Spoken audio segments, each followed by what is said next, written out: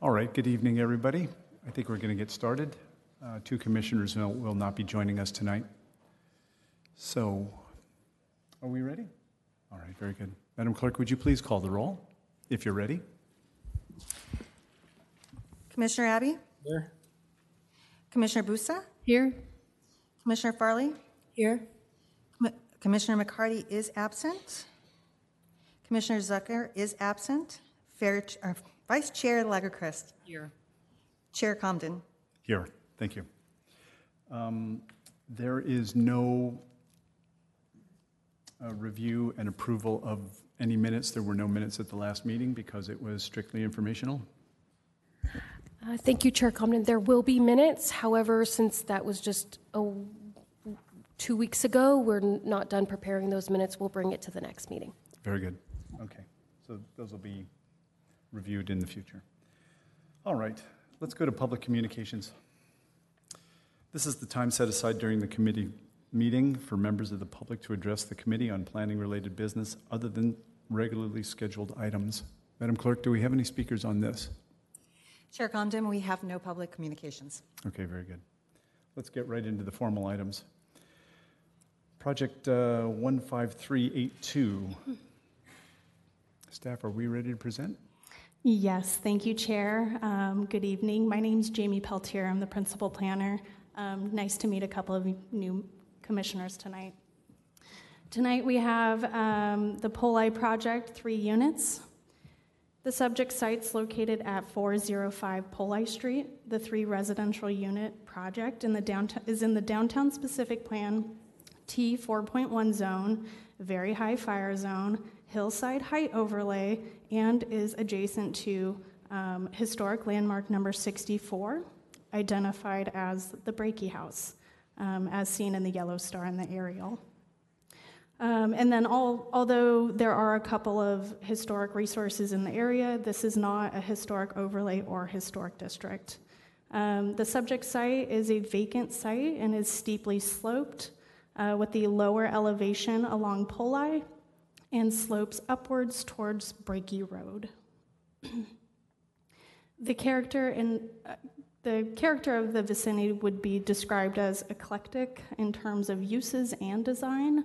The surrounding properties consist of single-family residential, multifamily, and some commercial across the street on Polei, all of which have a variety of architectural styles. The proposed project consists of 3 detached single-family units. The main residence is situated at the rear of the site, totaling approximately 2,800 square feet with a 560 square foot exterior deck and 650 square foot 2-car garage accessed from Breaky Road.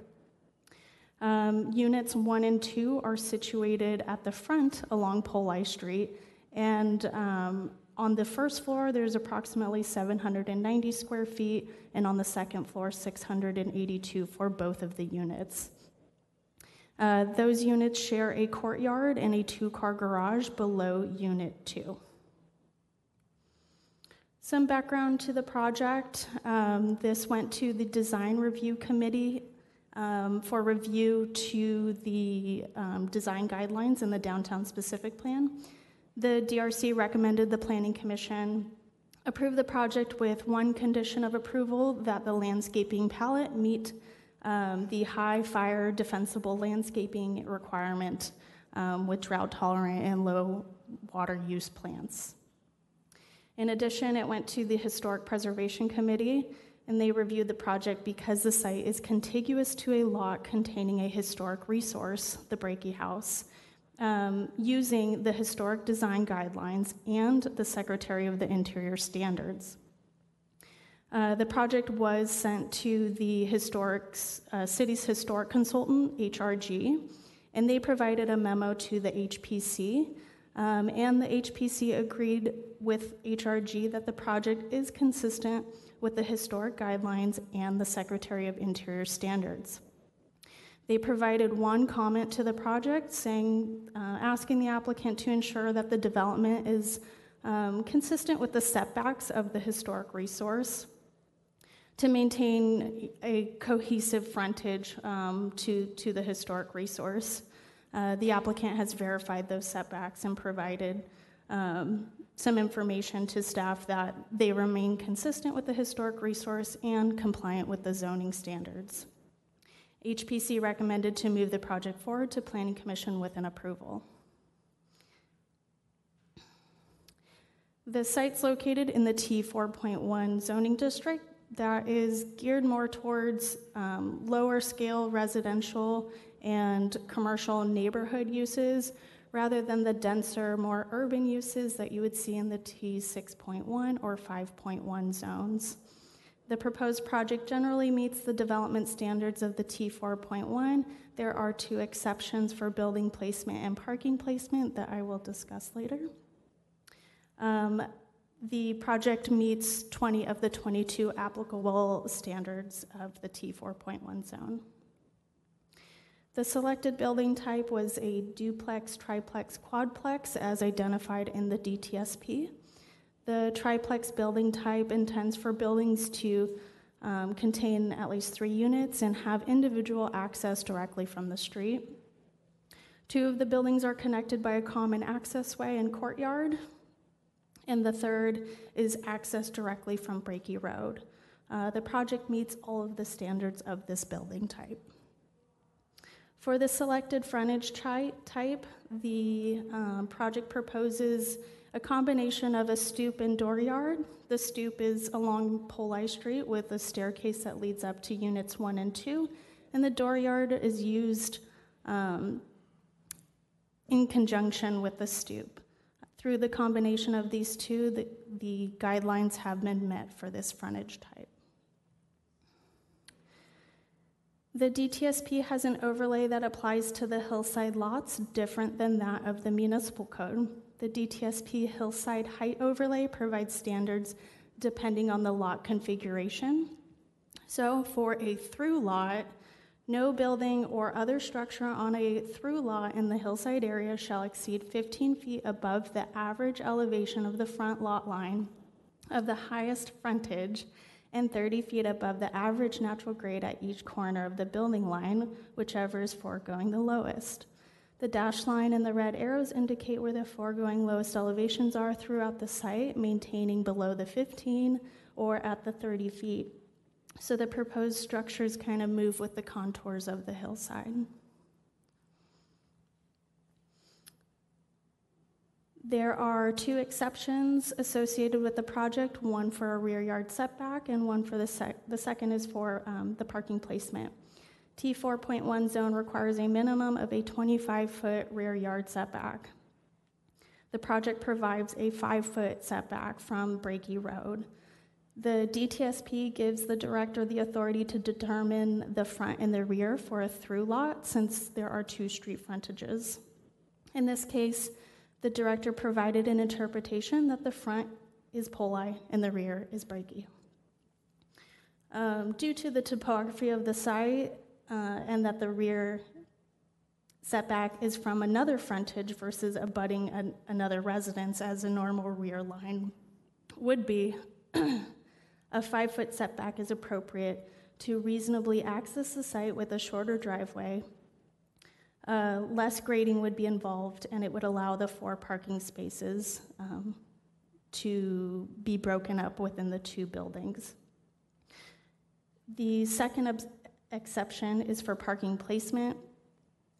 The parking placement is located within the front 50% of the lot, whereas the T4.1 zone requires it to be in the rear 50%. The 2-car garage allows for the units that are using that 2-car garage to be closer and easier to access the residences, which improves the functionality and design of the structures while meeting the parking requirement. Both exceptions would limit the impact to the hillside and the surrounding neighborhood while meeting the other development standards of the DTSP.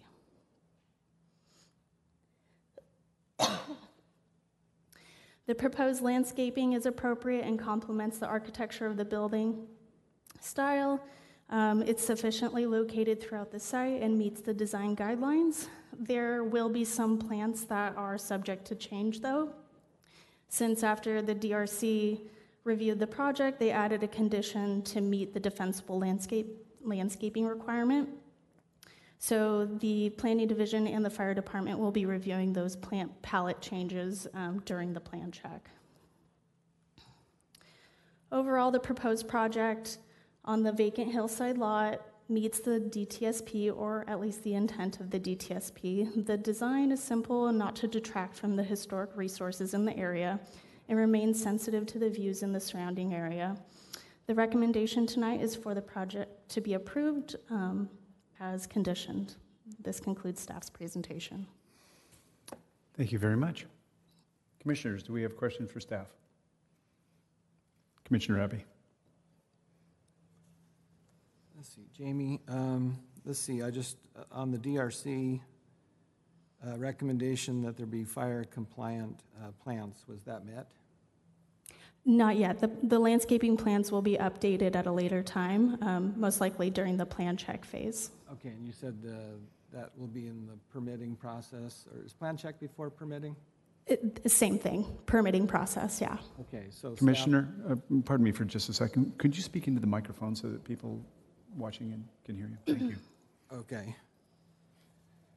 What was your last response? I'm sorry. Yes, the permitting process is essentially the plan check process. Okay, and you mentioned earlier the HRC, the Historic Preservation Committee, need confirmation of new development setback of the neighboring historic resource, and you're saying that has actually occurred? Yes, Okay. Yes, it has. Okay, thank you. Mm-hmm. Other questions? All right, I have two. Please, Vice Chair. Sorry. How long has the lot been vacant? The applicant could probably speak to that. Is the deck overhanging in the front setback? And does that matter? There are projections allowed within the front yard setback. And then there was in the staff report, under the Urban General T41 development standards, or sorry, let's see. No, it's the section before. It said that the DRC and HPC staff reports would be attached. Error. I think that is all my questions. Yes, thank you. I'm good. All right, I have a couple questions. Is there a visual showing the planting around the buildings up on the screen? But from the front side, there were illustrations of the building itself, which looked very stark. I'm just wondering how this landscaping softens it. Obviously, this tells a bit of the story, but do we know if there's a rendering front side projection? I do not have a rendering with the landscaping included. Okay. All right, and my second question is the purpose of the 25-foot setback in the rear, which obviously this doesn't come close at 5 feet. Can someone report out what the purpose of such a 25 feet is pretty severe? Yeah. Why is that? Sure. 25 feet is pretty standard within your R1 zones, your single family, and most lots that are traditionally abutting another rear yard setback to create kind of a yard space between the unit and the rear property. So that is just the standard setback that you'd see to create more of an open space for the unit. But if there were an alley or something, would there be a purpose to this other than provide unsheltered parking? Right, not necessarily, because alley access to a garage is preferred. So most of the time, if you had alley access within the rear yard, you would have a garage. Right, okay. Any other questions for staff? All right, I'm going to open the public meeting. Do we have speakers on this issue? Chair Comden, Oh, we the have, applicant, I'm sorry, let's allow the applicant to come up and speak if they wish. Thank you. I appreciate your time and being here and your review of the project. I will say during the design review committee, there was a lot of discussion with one of the committee members who is a landscape architect, and the conclusion was basically that I'll be providing a different landscape architect here in town to address several of the concerns that you raised as to the fire resistance, the native plants, and the things that will be more appropriate for this community than the community where that landscape architect that designed this resides in Colorado. So I think as I go through the building plan and on the resolution, the draft resolution, there's actually more than one condition regarding basically redoing the landscape plan to address the very concerns that you raised here. It was took quite a long time to get a director's interpretation, which I started in 2018 and which was finally given in 2020 concerning the build-to line in the rear of the lot. Because of the configuration of the lot and the way that Breaky Road is, it would require that the build-to line be with a 5-foot setback. And in the director's interpretation, it does say the director has the authority to determine any street setback for both street frontages regardless of front or rear setback requirements of the zone. So it was a very extensive process, and that the result of that is that the director determined a 5-foot build-to line on Breaky Road is acceptable, and based on that, we developed these plans with the understanding that the director's interpretation would define what that rear build-to line was. So that is one of the exceptions. The other, and the reason I think the main reason we're here is the parking exception that I'm asking to allow the parking for 2 of the cars on Poli. Virtually on Poli, on all these uphill lots, the parking is off Poli. Some of the houses down, 2 or 3 street houses down have as many as 4 garages facing Poli. One thing that we did is to consolidate the access for the driveway so that both units use a common, both parking spots down below use a common driveway, so that instead of having 2 curb cuts and 2 different locations, there's 1 location there. And in that process of obtaining the director's interpretation, the planning staff asked me to research other form-based codes to see how other jurisdictions dealt with sloping lots. And after several months of research and then redo, basically many jurisdictions had nothing about parking on hillside lots, which I found surprising, much like we don't here in our downtown specific plan. But the jurisdictions that I did find, the parking for units that would be placed upslope, if you would, the parking was on the upslope front. And for parking that was on a downslope of the lot, the parking was on the downslope. And it makes a lot of logistical sense because the people carrying their groceries, if somebody's handicapped, it makes a lot more sense to have the parking adjacent to the unit that they're going to be residing in or moving into. So that is an issue here for the Planning Commission. This is a culmination of years of work.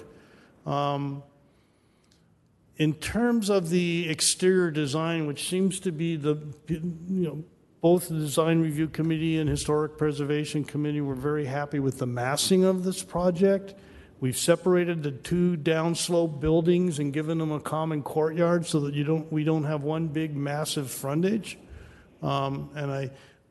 Originally, we were going to design the driveway apron and stairways to match the Breaky house because we liked that feature of the Breaky house.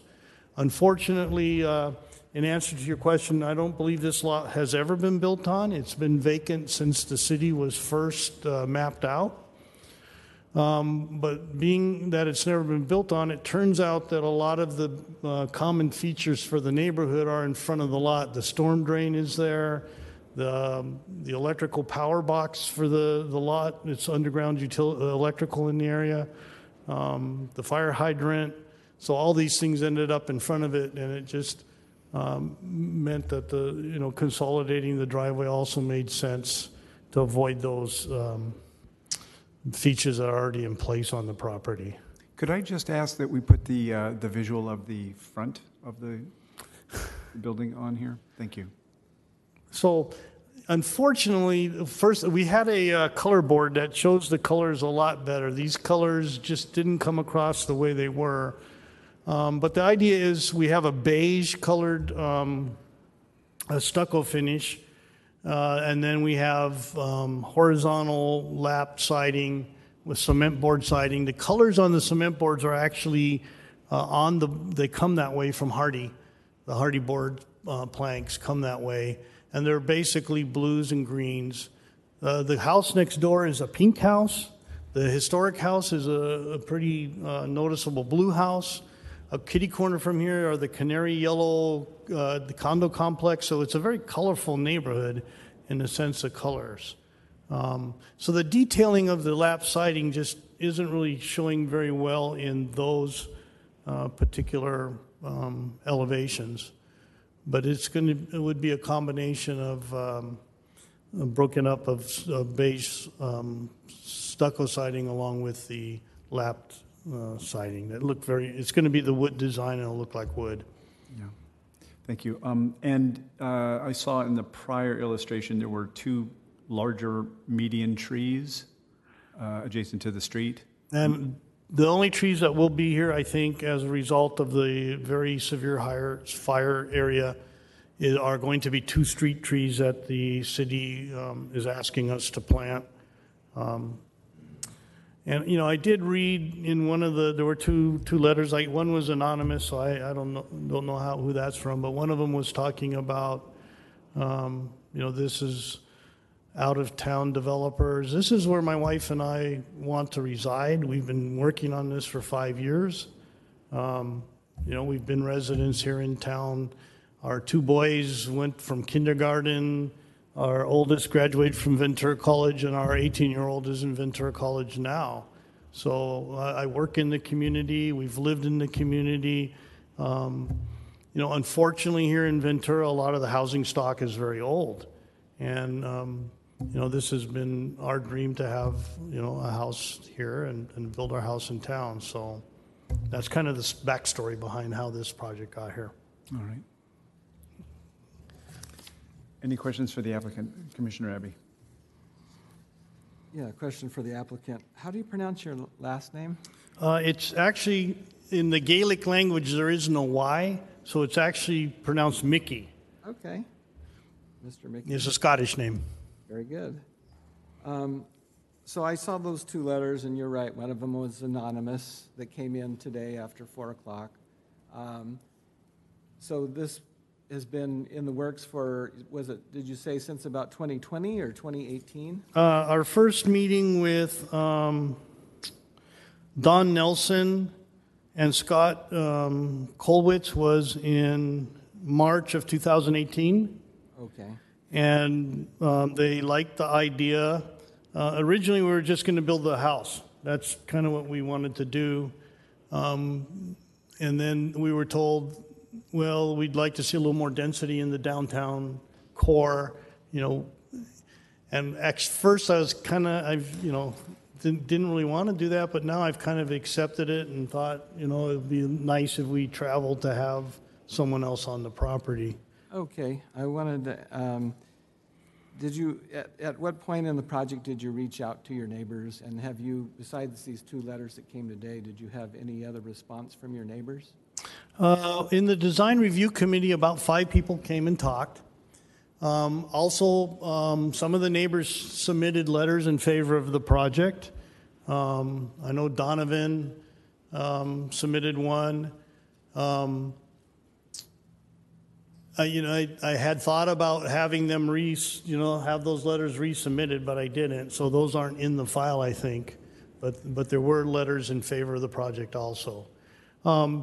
Being a attorney and having clients that have disputes with others over contracts or easements or whatever their issue is, Part of my job is to represent my client. Sometimes the other party doesn't see it as a job and takes it a little more personally. I don't know why someone made a personal attack on me anonymously. I was surprised that anonymous letter can be put in the package, but there it is.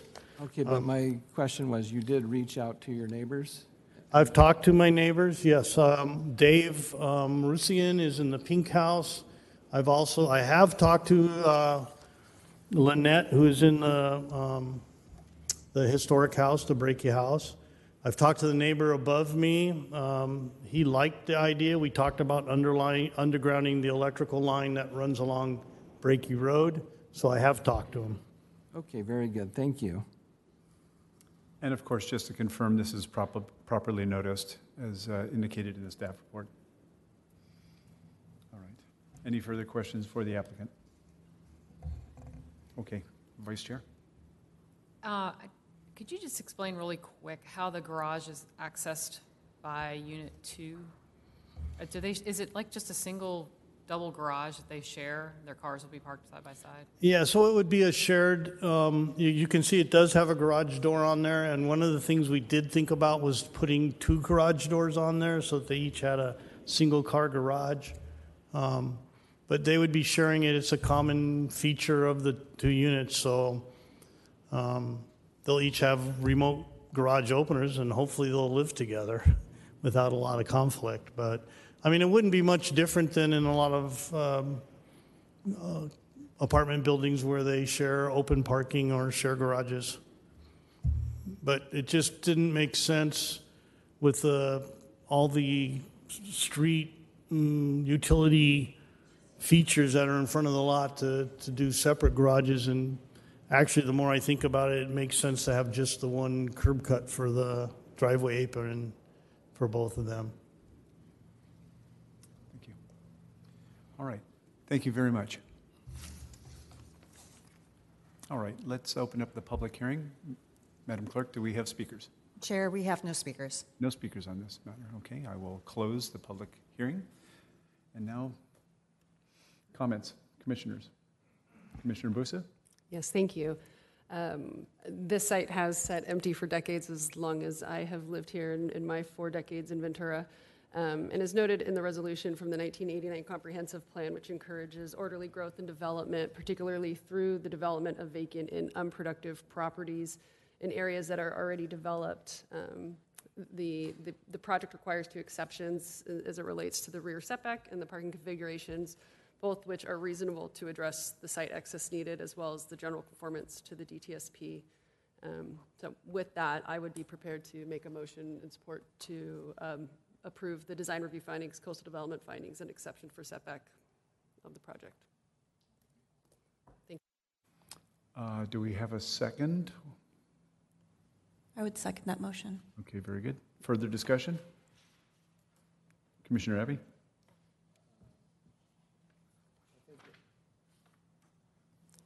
I think the project makes a good use of the land.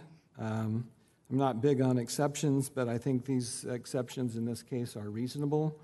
It's common that we give an exception to parking placement for parking that's within 50% of the front of the project, of the land.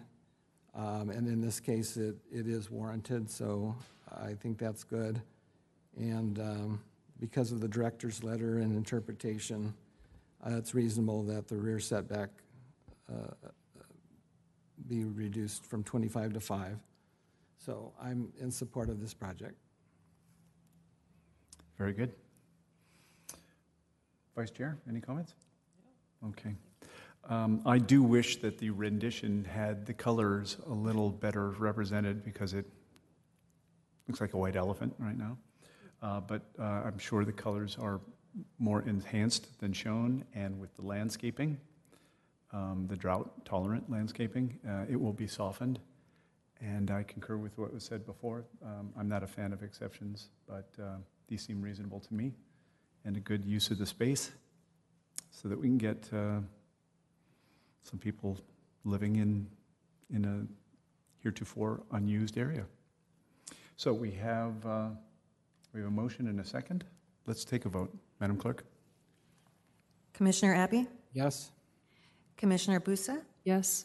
Commissioner Farley? Yes. Commissioner McCarty and Zucker are absent. Vice Chair Lagerquist? Yes. Chair Comden? Yes. That motion carries. Thank you. Let's move on to item 2, project 220092. All right. Staff, are we ready to present? Yes. Thank you, Chair. Good evening. Good evening. My name is Gene Burse. I'm a senior planner in the Community Development Department, and tonight I will be presenting on agenda item number 2, which is a request for major design review, coastal development permit, and lot line adjustments for a mixed-use building. Highlighted in yellow on the screen is the project site. It consists currently of 3 parcels located at the northeast corner of the Thompson Boulevard and Figueroa Street intersection. Surrounding land uses include the California Court of Appeal building to the north, restaurants to the south, an office building across the street to the west, and a surface parking lot immediately to the east. The immediate area is well connected with an existing sidewalk network. Also, nearby projects as shown on the screen include Ventura Downtown Housing, the Maricel Core Apartments project, both of which are located west of the site along Thompson Boulevard. Maricel Cora is a 5-story mixed-use development on a 2-acre site. It consists of 140 multifamily residential units, over 6,000 square feet of commercial space, and a parking garage, all of which was completed last year. The Ventura Downtown Housing project is a 5-story development with 255 multifamily residential units on a 3-acre site, and that project was entitled in 2015, but has yet to be built.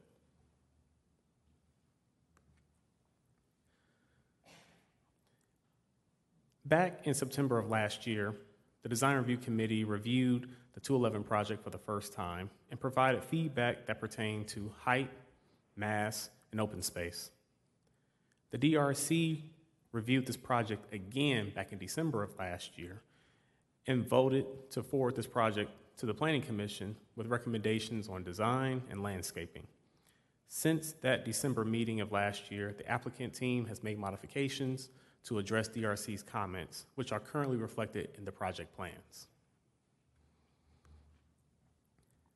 The 211 project consists of a building that's over 27,000 square feet, 6 stories in height.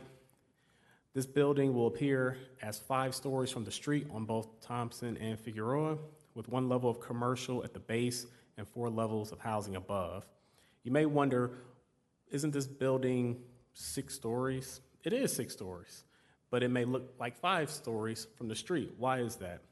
That's because the structured parking that's part of this project, there are 2 levels of structured parking that start at the ground and allow the ground floor to be higher than what it normally would appear. So that ground floor has a really high height. However, it technically is considered 2 stories because of that podium parking.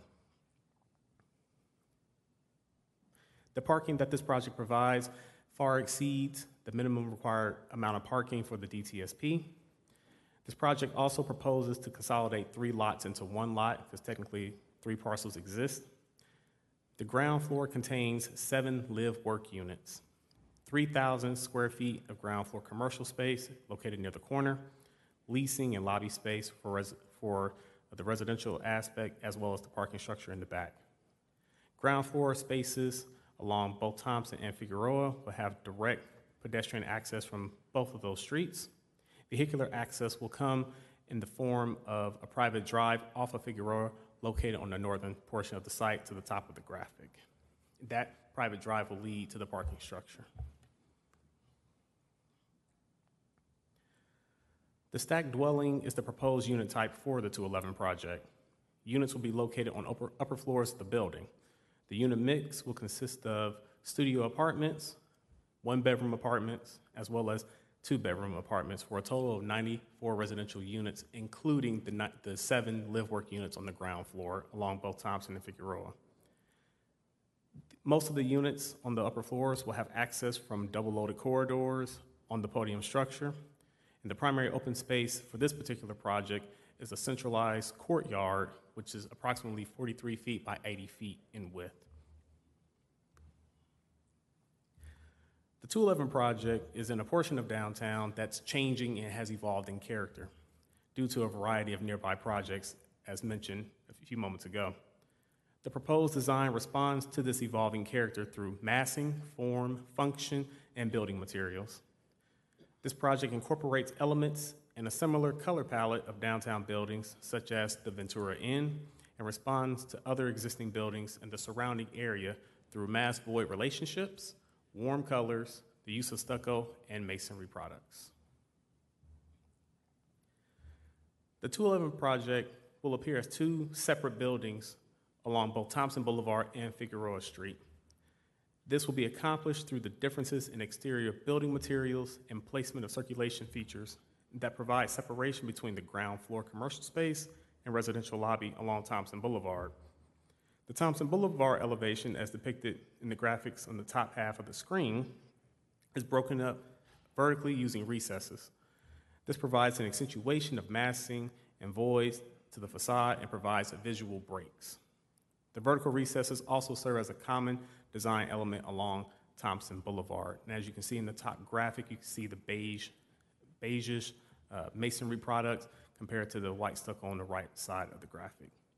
Exterior building materials are high quality and incorporate more than the minimum two materials, including horizontal composite siding, stucco, brick veneer, and metal trim. A clear base in the middle of the building is defined on the street-facing facades, and the building is also broken up horizontally using different materials at each level. The ground floor is clad with thin brick veneer, concrete, and aluminum storefront along both Thompson Boulevard and Figueroa Street. The middle is clad primarily with stucco and composite horizontal siding. And as you can see, the Thompson elevation and its corresponding rendering to show what the live-work units along Thompson Boulevard will look like, and then Figueroa Street elevation with this corresponding rendering showing a scenic view and showing that Figueroa Street frontage paying homage to the coastal, to the beach. The 211 project proposes street, trees, and landscaping along the site perimeter in the podium courtyard area and on rooftop terraces, totaling nearly 12,000 square feet. This accounts for approximately 30% of the overall lot area. This percentage represents more than the 20% required by the DTSP. Amenities in these spaces include a small pool, fitness areas, lounge areas, and seating areas. The DTSP encourages the use of drought-tolerant deciduous trees as the predominant large plant material. Landscaping in the podium courtyard includes trees and shrubs. And as you can see, along Thompson Boulevard for the landscape plan, there are large canopy trees that are proposed, consistent with what the DTSP requires, and along the Figueroa Street frontage, the current improvements will remain. The project proposes to install street trees with large canopies along Thompson Boulevard, as mentioned before. These trees will be consistent with the street trees as described in the DTSP. This will contribute to a uniform streetscape pattern along Thompson Boulevard. Palms on Figueroa Street will remain as they are specifically called for in the DTSP to establish a symbolic connection to the oceanfront. This proposal includes a curb extension at the corner consistent with the DTSP, which will enhance the design of Thompson Boulevard and Figueroa Street in this area. Such an enhancement will include bulb outs, which will shorten the distance that pedestrians will have to travel to cross the street and also slow traffic down, therefore making the pedestrian realm much more safer. Other enhancements include offering different paving materials as a design element for the crosswalks. Open space areas will be in the form primarily of the centralized courtyard on the podium structure. However, there will also be outdoor terraces on the upper levels located near the corner of the building as seen in the top two graphics on the screen, as well as a large rooftop terrace. Each area is appropriately landscaped and will provide amenities such as outdoor seating, serving areas, workout spaces. These areas will provide adequate usable open space for both residents and visitors throughout the site. As a refresher for the Planning Commission, this project is located within the Downtown Specific Plan area, also known as the DTSP. The DTSP is intended to be a guide for development in downtown through implementation of a form-based code. The form-based code requires new projects to meet a variety of development standards that are required and or recommended. The 211 project was evaluated using 4 different sets of development standards of the DTSP. These standards include the urban standards, building types, mixed type development standards, and frontage types. I'm going to give a brief overview of what each set of development standards entails. Urban standards. Urban standards, basically like your traditional zoning requirements, deals with setbacks, building height, parking. Building types. Building types deal with how a building is accessed, as well as the distribution of its massing. So think of how the roof line will differentiate. Mixed type development standards deal with mass and articulation of projects on large sites. A project site must have a minimum of 30,000 square feet in order to fall under this category and be regulated by these particular set of standards. And lastly, frontage types deals with the configuration of building facades. Think how the entrance to a building looks, how the entrance to a unit looks.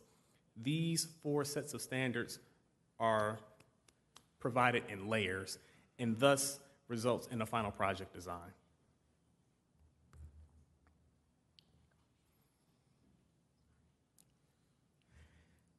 The applicant in this case has requested the use, as it pertains to compliance and DTSP compliance, the applicant has requested the use of concessions consistent with the state density bonus law as a way to address DTSP standards as shown on the screen.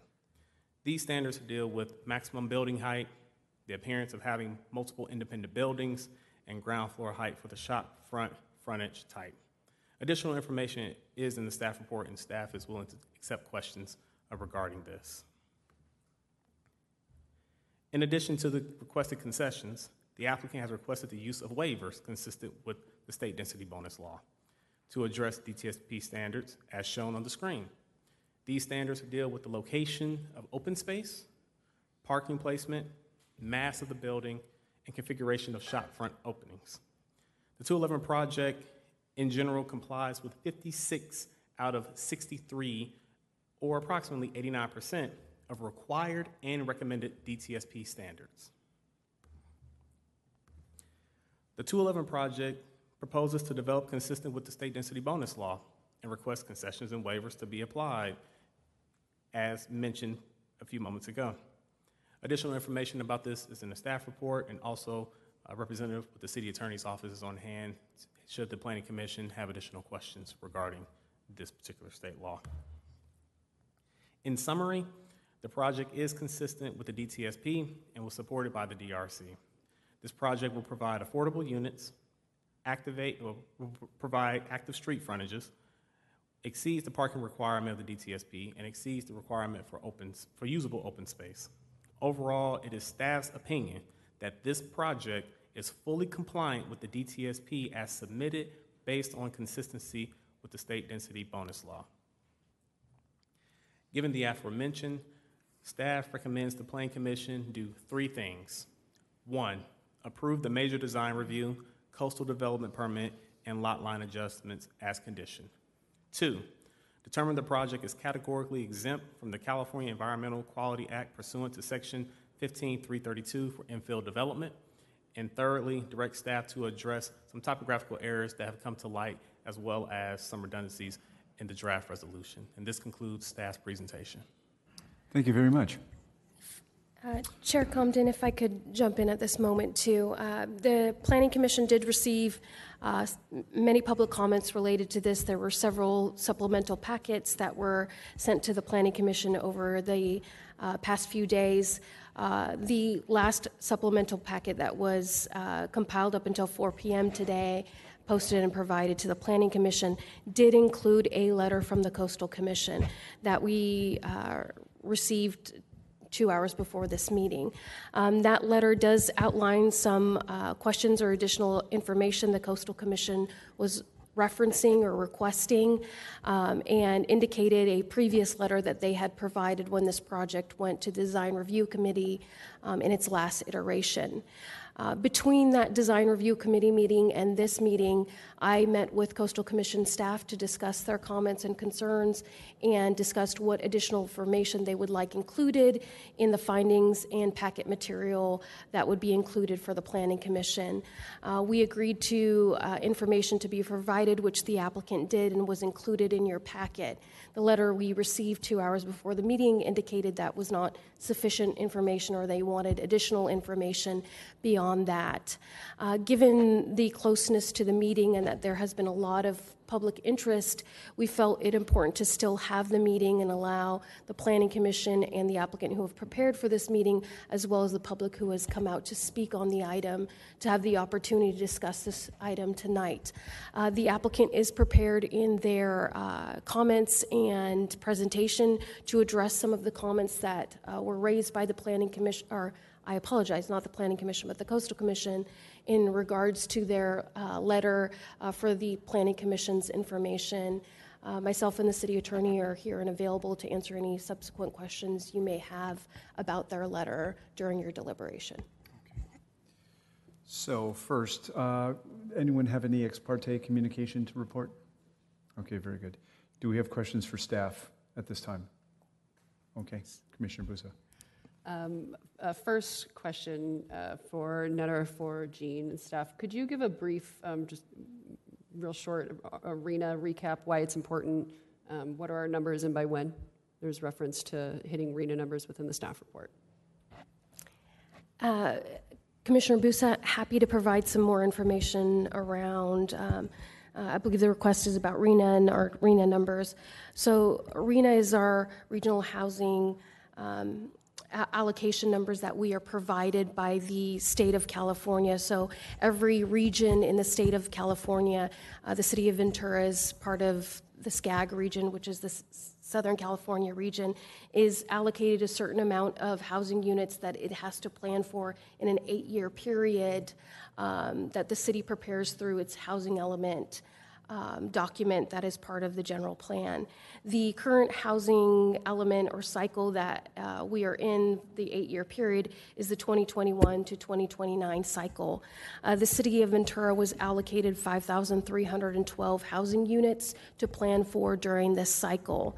Those housing units are further broken down by the state in terms of their affordability components. So not only do we have to plan for housing units, we have to plan for certain affordability levels, which include above moderate, moderate, low, and very low. To just briefly touch on the amount of the different categories, about 2,300 above moderate units are intended to be planned for, 950 moderate units, 865 low units, and 1,187 very low units are required to be planned for in the city during this period. Thank you for that clarification. Can I just ask a follow-up on that? It doesn't give specifications whether those are for rent or for homeownership purposes, RHNA numbers? It does go into further detail about rental and housing and trends and things like of that nature. So it does, the housing element does go specifically more into detail about that in different ways. Commissioner Abbey? Oh, I'm sorry, are you finished, Commissioner Busa? I have a few more questions. Okay, let's carry on with you. Thank you. The staff report, and thank you, staff, for putting together such a detailed and thorough report on this project. References the state density bonus as your presentation did as well. My question is directed to the city attorney. What is the result of not allowing the concessions or waivers by the applicant per the state density bonus law? Thank you for that question. Put simply, the applicant would have the ability to file a lawsuit contesting that decision. It would be the burden of the city to establish that denial of the project was based on an identifiable and actual cost reduction, or a failure of the applicant to demonstrate that the concession or incentive requested does not make for an identifiable and actual cost reduction, or that it would have a specific adverse impact upon the health and safety of the physical environment of any real property listed with the California Registry of Historical Resources, or that the concession or incentive would be contrary to state or federal law. Similarly, with waivers or reductions, it would be the burden of the city to demonstrate that that waiver or reduction is not necessary to physically build the structure. Thank you. And another question, perhaps for the applicant or staff, the mention of the base density of 82 units per acre. I was curious as to the math behind that. In understanding that, I understood from the application in page 0.02a, containing the chart identifying the state density bonus base, and I was having a hard time backing into the math myself, and so I was just curious if there could be a little bit more clarity on how that number is. Sure, that question would be more appropriate for the applicant to speak on. Thank you. Those are my questions at this time. Very good. Commissioner Abbey? Jean, could you please turn to slide number 28? Let's see, was it 28? Okay, that's not the slide I was looking. Oh, yes, it is. Number 1, concession 1. So the DTSB says it should be 3 stories for primary building, 24% of building footprint may be 4-story. Correct. Okay. And the applicant is requesting 100% 5th floor, up to 5th floor, and 31% 6th floor. There is a typo. The applicant is requesting for the 5th floor to be 72%, not 100%, but the 6th floor is at 31%. Okay, and then I would imagine the first 4 floors are 100%? Correct. Correct. Okay. I wanted to ask you some questions about the comparison projects that you mentioned. I was on the Planning Commission the first time when Maricel came up, and then the Ashcar, I guess they're now calling it the Ventura Downtown Housing 5-story project. If I recall correctly, Maricel, and it appears as you drive by it, it appears to be 4-story, and there might be a touch of 5-story. What percentage is 5-story at the Maricel project? I do not have the information on hand, Commissioner. Okay, so is it fair to characterize it as a 5-story project if only a small percentage is 5-story? Even though a small percentage may be 5 stories, from a technical standpoint, we still have to count it as a story. So, for example, with the 211 project, they're proposing 31% of the building footprint as a 6-story. It may be misleading to characterize it as really a 5-story building when technically it's a 6-story building that's being proposed. Okay, all right. Secondly, the Ventura Downtown Housing 5-story project, similar situation. I believe, in fact, there was some 3-story, mostly 4-story, and a touch of 5-story. Is that a fair characterization? That is correct. Okay, so we're talking, in my mind, 4-story buildings with some additional 5th story.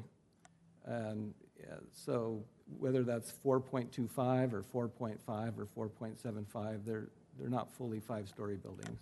Correct. Okay. And then another thing that's hard to do, and sometimes in the staff report that it seems to be missing.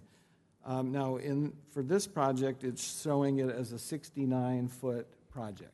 To the top of parapet, that is correct. Okay. Would you be able, for comparison's sake, to say what the height of the Maricel project is? We can get that information for you. I do not have it on hand for the overall. You're asking for the height in terms of feet, correct? Yes. I do not have that information on hand, but we can get that information. Okay, and I would have the same question for the Ventura Downtown Housing project. We can get that as well. And we can try to pull that up. In the future, it would be helpful for staff if we're looking for specific information of that nature to let us know in advance of the meeting so we can make sure to have that on hand for you. I wish I had asked that sooner of staff too. Just so we can make sure we have that for you. Yeah. Okay, very good. Those are my questions for now. Thank you. Commissioner Farley. This is a question for staff, but maybe the city attorney. The applicant is proposing to construct 96 parking spaces, which will primarily serve the residences.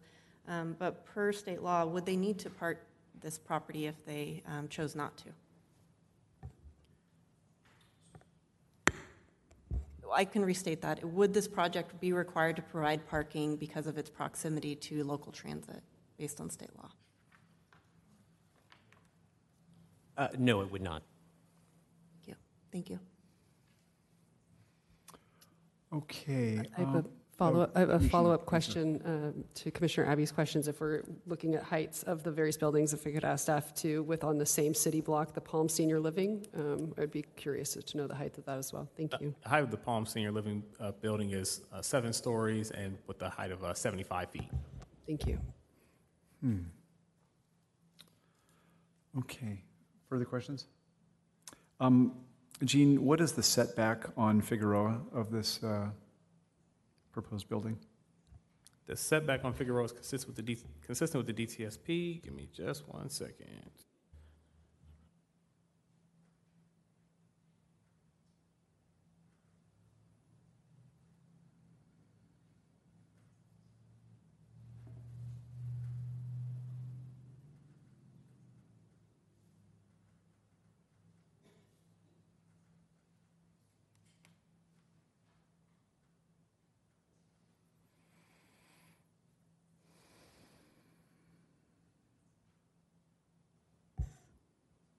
Apologies for the delay, scrolling through a lot of PDFs right now.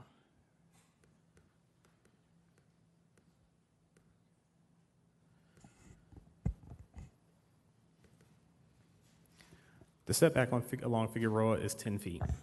10 feet, okay. During the course of the submission of this, were there any discussions about parking being less than street level, below street level?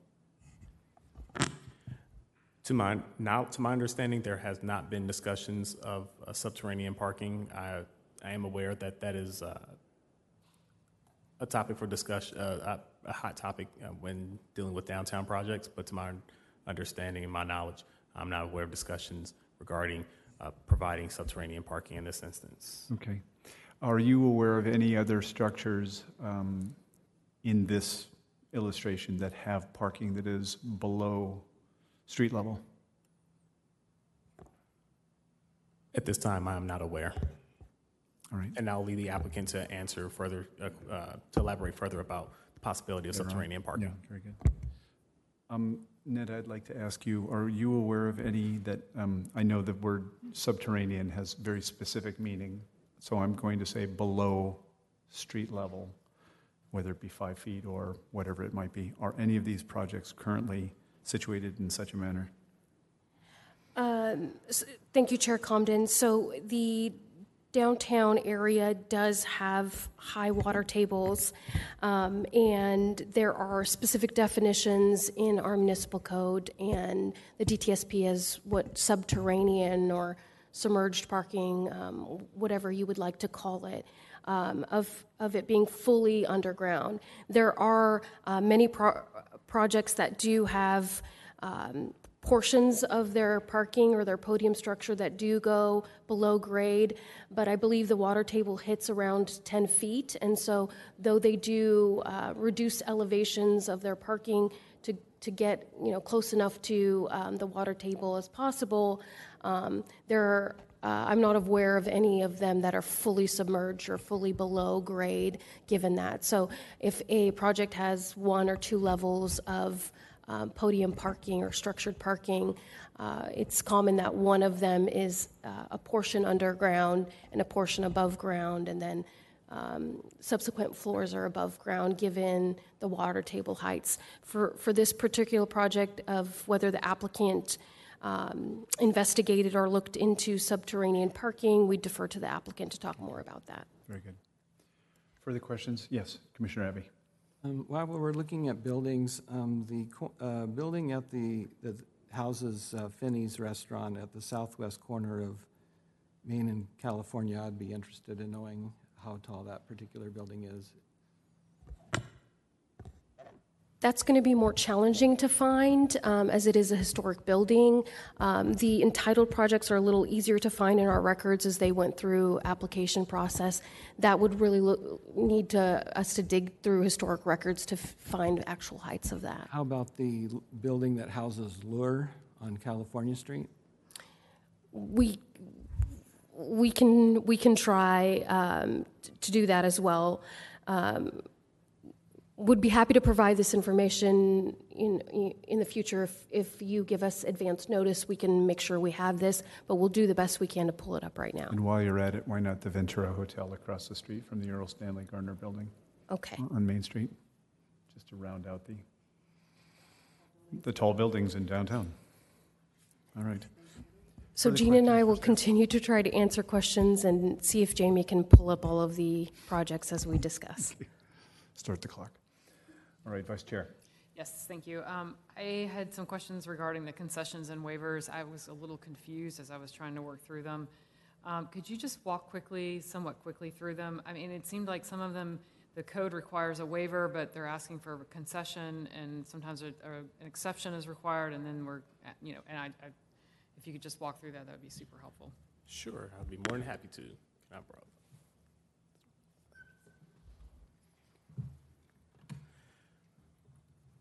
So as the Planning Commission is aware, the DTSP does allow for flexibility in the form of warrants and exceptions when a project may have issues meeting certain performance standards, development standards that are required.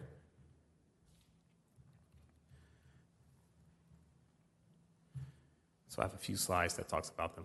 So for this particular project, there were 7 development standards that were identified that the project that the project would not meet absent requesting concessions and waivers under density bonus law. So those warrants and exceptions, for example, one development standard is for the base zone, which would be for the height. In the table that I have for these concessions on the summary slide. So for example, for height 3 stories with 25% of the 4th story, typically if the applicant were proposing to not develop under state density bonus law and were not requesting a concession, it would require application of a warrant or request of a warrant to not comply with that particular development standard. Concession number 2 buildings. This deals with the mixed type development standards for basically for large project sites. Normally, if this project were not proposing to develop under state density bonus law, they would need to apply for an exception, and so on and so forth. So when you see the W and the E, stands for warrants and exceptions, and then the waivers, same thing. So typically speaking, if absent state density bonus law, these are the development standards here in the center that the applicant could request a warrant or exception to. Did that answer your question? Further questions? Could you roll back a couple slides ago? You showed a view from up on the hill of the view out to the ocean. Right. So we're going to let the applicant talk more about this. We have these up for them as they talk through it. Very good. Okay. So no further questions of staff? I had a question. Yes, please, Commissioner Abbey. Yeah, on slide 28, just touching on it, you had mentioned earlier that the 5th floor of this proposed building is 72% 5th floor and 31% 6th floor. And I'm looking at this waiver number 3. Yes, so that is a typo. So the 5th floor for concession number 1 as well as waiver number 3, the 5th floor should reflect 72%, not 100%. And that's one of the typographical errors that staff is asking the Planning Commission to correct in the draft resolution. Okay, thank you. Okay, very good. No further questions? Okay. Yeah, one last one, Commissioner Abbey. I wanted to ask staff, and I may end up asking the applicant as well, but the downtown specific plan, Chair, I have a very short item I wanted to read. Can I read the 3 or 4 sentences? From the DTSP? Yes. All right. Please do. The downtown specific plan, section 5.10.020A, states that proposed buildings should relate to the characteristic of surrounding buildings, especially historic buildings. Views of the mission looking from both Main Street and the ocean must be respected and should not take away from its historic and architectural impact. Another section, quote from that is, proposed building design should be based on and reflect thorough analysis of their surrounding patterns with regard to the following, and amongst that includes architectural style. So that's the quote I wanted to make. I just wanted to point out that on Figueroa Street, there are several historic homes facing the proposed project that lead to Mission Plaza and the Mission itself. How does this project, especially when it deals with scale and height, how did the staff analyze that to see if the requirement of the downtown specific plan? I did want to mention, I'll finish asking that question in a minute. The downtown specific plan specifically mentions Figueroa and the Mission. Orient public improvements and private development along Figueroa Street to accentuate the presence of San Buenaventura Mission and reinforce the connection between the Mission and the ocean front. How does this project as currently proposed meet those two requirements? Commissioner Abbey, and I apologize, I'm trying to remember all of that, so I may ask for a repeat. So I think one of the questions was, how does the project connect Figueroa Plaza and the Mission, visually connect that area with the rest of Figueroa, or activate or provide a connection? Am I remembering that correctly? Let me break that down into parts. I'll try to help you. Thank you, I appreciate that. Should relate to the characteristics of surrounding buildings, especially historic buildings. So why don't we take that little segment of the statement for now? How does this do that? Sure, and I think the applicant can talk a little bit more about their design process as they studied the surrounding buildings and pulled materials, patterns, and styles into it to respect the context of the surrounding area. As it relates to historic buildings, it's important to remember when a historic landmark is identified. The State of Interior Design Standards, when it looks at a project adjacent to it, a historic building, one of the standards and ways that design is reviewed is it actually does not want the design of the historic building mimicked. They want a distinction and differentiation of what is old and new. What the State of Interior Standards does talk a lot about, and in historic preservation there is a lot of discussion about, is not trying to replicate or duplicate the design of a historic building, but to respect it. The preference in practice is actually to make the building look different than it, so the historic landmarks are clearly identified and respect the character and integrity of how they're designed in differentiation to new buildings. Instead, what it does want to do is pull materials, patterns, or context as it relates to that. So for the fact that this doesn't look like the Mission or some of the Victorian buildings that surround it, in a historic preservation context would be the appropriate way to address surrounding buildings when they are adjacent to landmarks. Okay, let me parse this out. So how does the scale or the height of the building relate? How is it congruent with the Figueroa corridor? So, and I think if you, do you mind reading the verbiage or the excerpt from the DTSP? I have it.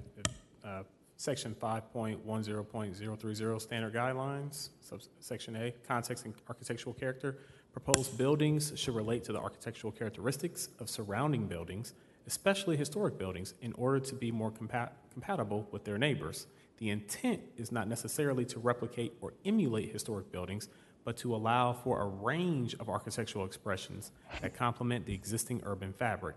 Therefore, proposed building designs should be based on and reflect thorough analysis of their surrounding patterns with regard to the following: building orientation, horizontal and vertical building articulation, architectural style, and building scale and proportion. So is it, Commissioner Abbey, as it relates to scale and proportion? That's what I'm on right now, is Okay. scale and proportion. How does this relate, and how does it fit? How does it fit in? Sure, and I again can defer to the architect, as I am not an architect, to talk a little bit more about that. As the DTSP is part of the design around Figueroa, and particularly as it related to the mission and the terminated vista, as it's discussed in the DTSP, did ask for wider setbacks on Figueroa to allow for that view corridor and distinction between allowing that vista to occur, as well as different articulations and massing. And I think the applicant can talk to how they have masked the corner and masked Figueroa Street to bring to fruition that characteristic.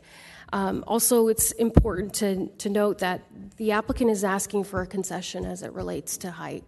And they are asking, per state density bonus law, for the additional heights as it relates to what is allowed by state law here. So, and again, I'll let them speak a little bit more to that, as I'm not an architect. I should probably ask this question. The downtown specific plan, is the section 5.10020A optional? Does the state density bonus trump it? Do we totally ignore the downtown specific plan? I'm not saying this project is totally ignoring, I exaggerate, but I was just wondering how do we weigh those different factors? How do we balance it? And do we balance it, or does one trump the other?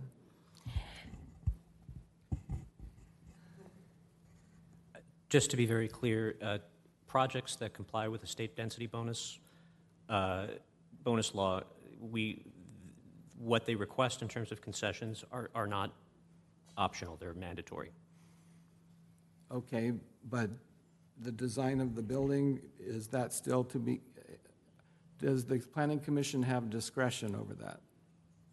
So, you know, the intent statements of these that have led into what then the design standards and which are denoted by exceptions, warrants, and so forth that go into a form-based code are where they try to meet that objective, right? And, you know, another very important state law is that, you know, housing projects are now required to meet objective design standards. So where there is subjectivity, such as the statement that you referenced, state law has said we are to remove subjectivity as it relates to housing projects. How the form-based code does that is then it gets very prescriptive in its standards, right? It goes into detail of what the articulation, what the mass, what the setbacks are, which are the objective standards in which are applied to accomplish kind of that subjective theme. So yes, that's a general subjective theme of what the DTSP is trying to accomplish, a vision, an overarching policy, kind of guidance. Then the objective standards try to bring to fruition that. And where exceptions, warrants, or concessions and waivers come into play are flexibility from those specific objective standards that would address that kind of overarching policy or guiding document there. I'll leave it at that. Thank you. Any further questions for staff? All right. Time for the applicant to come up, if you would, please.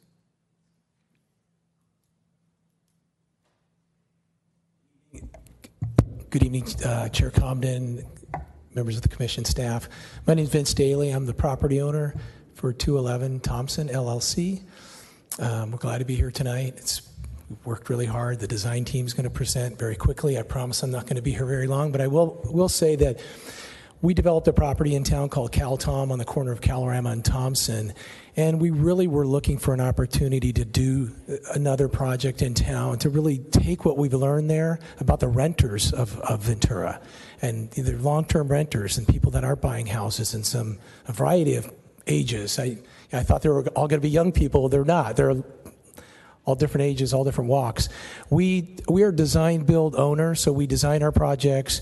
Our company, I'll introduce Josh Janowitz here, our construction, our president of the company, Daily Group, is here, but we take it, we build it, and we own it. So there's a lot of heart that we have in it. So one of the things we wanted to do is an opportunity to find another property. This property became available during COVID, the day the stock market went down to like 7,000. So I had a big decision to make, but we did it, and we believed in it, and we hired a great team in Nick Deitch and RRM, and we really want to kind of go off the things we've learned in our current project and what renters want here and the lifestyle they want. So we leaned into that. But we also looked at what the affordability component we provided, and the very low by far is what everybody needs. That's the $900 to $1,000 rent for a studio. That's the workers. Those are the people in the Coastal Commission that are servicing bars, restaurants, and everywhere in between, Patagonia. So we wanted to lean into that. And there's a rub. How do you fit that in? And so I kicked that to the design team and said, let's try to do this, but we had to use some of the things the state gives us. We're not asking for any money from state, city, any government, so we're self-subsidizing, and the way to do that is to use these different things from the state. Now, did not want to compromise on design at all, and so hopefully tonight you'll see that we didn't do that. We worked hard with DRC. It was important for us to get a recommendation. Design is important to us. We think design is value. We think people in the city of Ventura will pay for design. They'll pay for a good place to live. So I'm going to kick it over to Nick Deitch. We do have some answers on the subterranean, some other things. Josh Janowitz can answer that, but I'd like to get it over to Nick Deitch right now. Thank you, guys.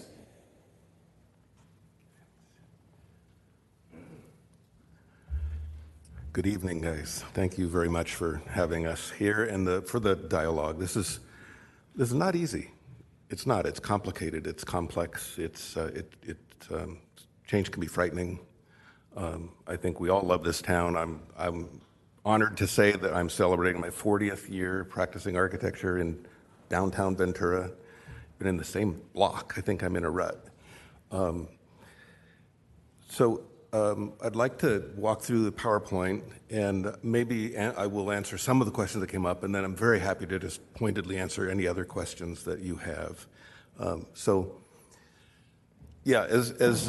Vince said, we've really worked hard on the design, and if you've been involved in any of that, you know how hard it is to please a room full of people, let alone a husband and wife. Through the general plan, we look at these projects in a larger context. To me, it's not a project. It's a piece of a community. It's a piece of a neighborhood. And I'm always interested in that, as I know you are. So, and I'm sure you're aware, the general plan adopted an info-first strategy. We did this about 15 years ago. And it was in concert with SOAR, but it wasn't just about SOAR. It was about how we want to develop as a community, how we want to evolve, how do we want to reduce dependency upon having to drive everywhere we go for everything we need, directing new development inward, away from farmlands and hillsides, reusing developed land that is no longer serving a highest and best use. I don't know if any of you remember the Meta Motel that was on this site for many, many years. It was a little bit of a dive, but long gone. Building needed housing and services in proximity to jobs and local transit. So those are key things that we've all agreed we want to try to do. And forgive me, I'm going to step back a little bit to talk about a larger strategy. The idea of this is that we're creating these denser centers throughout our community, and ideally those are happening along corridors, and they're happening in association with transit and bike lanes and just general walkability so that we can create a more vital, diverse way of getting around. If you could hit next slide. So those centers are not about just those things. They're about making services available to others around them and making the things around those available to the people who move into those new centers. And the mall, for example, could be one of those, and I'm really hoping it will be, among other things. walkable neighborhood centers, connected with transit and supportive services, housing that is less car dependent, passions of mine. The Downtown Specific Plan describes the evolution of downtown to respect history while evolving beyond the present, to create a walkable, sustainable, and vital urban context, to provide housing for that diverse population in proximity to jobs, daily needs, and local transit. One of the things that I'm very excited about with this project. Next slide, please. So the downtown, we've got a plan, and I was the co-chair in 1994 when we got the city to adopt their first downtown specific plan. And there was no plan prior to that. This stuff was just showing up, and nobody knew what to do. And I actually got really upset because there was I think it might have been a 12-story high-rise or something that was proposed in the middle of it just made no sense. It wasn't connected to anything. So we said, we need a plan. So the plan has been evolving, most recently updated about 2012. Next slide, please. So this is an overlay of the regulating plan over the existing downtown. And you can see that there are, the darker colors are the more intense zones, and then it gets lighter and the less intense. Each neighborhood, next slide, please. So this is the core area. Next slide. These are the two parks we have in the downtown. We've got to figure out how to get more open space. Of course, we have Grant Park and we have the beach right next door. These are the three connections. We get three connections to the coast from this part of the downtown. And then, of course, Main Street and what's happening there. It's fascinating. I spoke to a broker this morning who his job is to get those shop spaces rented out. They're struggling right now. They're not thrilled with the situation. I personally am. I like it, and I know a lot of people are enjoying it. What's missing is the people. And if we can get more housing built downtown, that will help set that balance right. Next slide, please. So there's the project site, core area. Then we have the West Neighborhood Center and the East Neighborhood Center. And all of this stuff is supposed to fit together. Next slide, please. These are the transit lines. And that blue one used to run down Main Street. It doesn't run down Main Street anymore. It runs down Santa Clara. The purple one is the sort of more, express line. And then this is the 5-minute walk. Next slide, please. Next slide. And there's our project. Oh, go back. So there's our project in the middle of that, next to a transit location. And then the green circle is a 5-minute radius of walk, and the outer green circle is a 10-minute radius of walking. So you can live in this location, along with many other of these locations, and be in great walking proximity to pretty much everything: groceries, restaurants, jobs, offices, government, beach, fairgrounds. It's just an amazing location. Next slide, please. Top-down view. Next slide, please. Next slide, please. There's the site, that connection to the beach, to the promenade, to the Mission. The Mission is the centerpiece of this area, very important. This is not an aerial photograph. This is actually an image of a digital model we've been creating of the downtown over the last decade. And there's the project down in the lower corner. Next slide, please. There's the Mission at the upper end of the arrow, and Figueroa Street and the corridor. This is the design that the DRC first saw. And I'll confess I was excited about it. We're, not only are we trying to create buildings that are sympathetic to the historic and existing context, but we're also trying to create buildings that are highly sustainable, highly energy efficient, meeting the green building code. There's all kinds of new forces acting on this stuff that the Mission didn't have to do, the Ventura Inn didn't have to respond to. We have to respond to those things, among the other social issues and needs that are acting on all of this. Next slide, please. So we revised this. This is from the original proposal, this is the revision. A substantial modification in the design and the envelope of the building. We listen. We want to create buildings that people are excited about, and that when you're done with it, it feels like it belongs there. Next slide, please. So then we broke it into increments, and not just 2 increments, but we actually, I think, have 3 distinct increments, again, to help that scale and help it fit into the context of downtown. Density, form-based code, it's really interesting, though. When we talk about units per acre, it's the absolute wrong way to talk about housing. The density per acre doesn't care whether you're building studio apartments or 3-bedroom apartments or anything in between. It doesn't acknowledge that. If it says 54 units an acre and you're putting in SROs, you get 54 SROs. They're about a fourth the size of a two-bedroom apartment. So right away, we're dealing with a flawed system, and frankly, it's one of the reasons why we are spread out and we are so car-dominated, because that's the system we've been using for decades. And there's some other subtext in there. There's built-in segregation of the wealthy, the middle class, and the lower class. It's all built into the system. When we talk about form-based codes and density within a form-based code, what we're talking about is, here's the envelope that's allowed by the code. And in this case, 3 stories with 0.25 fourth story. I don't know what to do with that 0.25. I don't know why it's there. The buildings we love downtown don't have 0.25 stories on the top.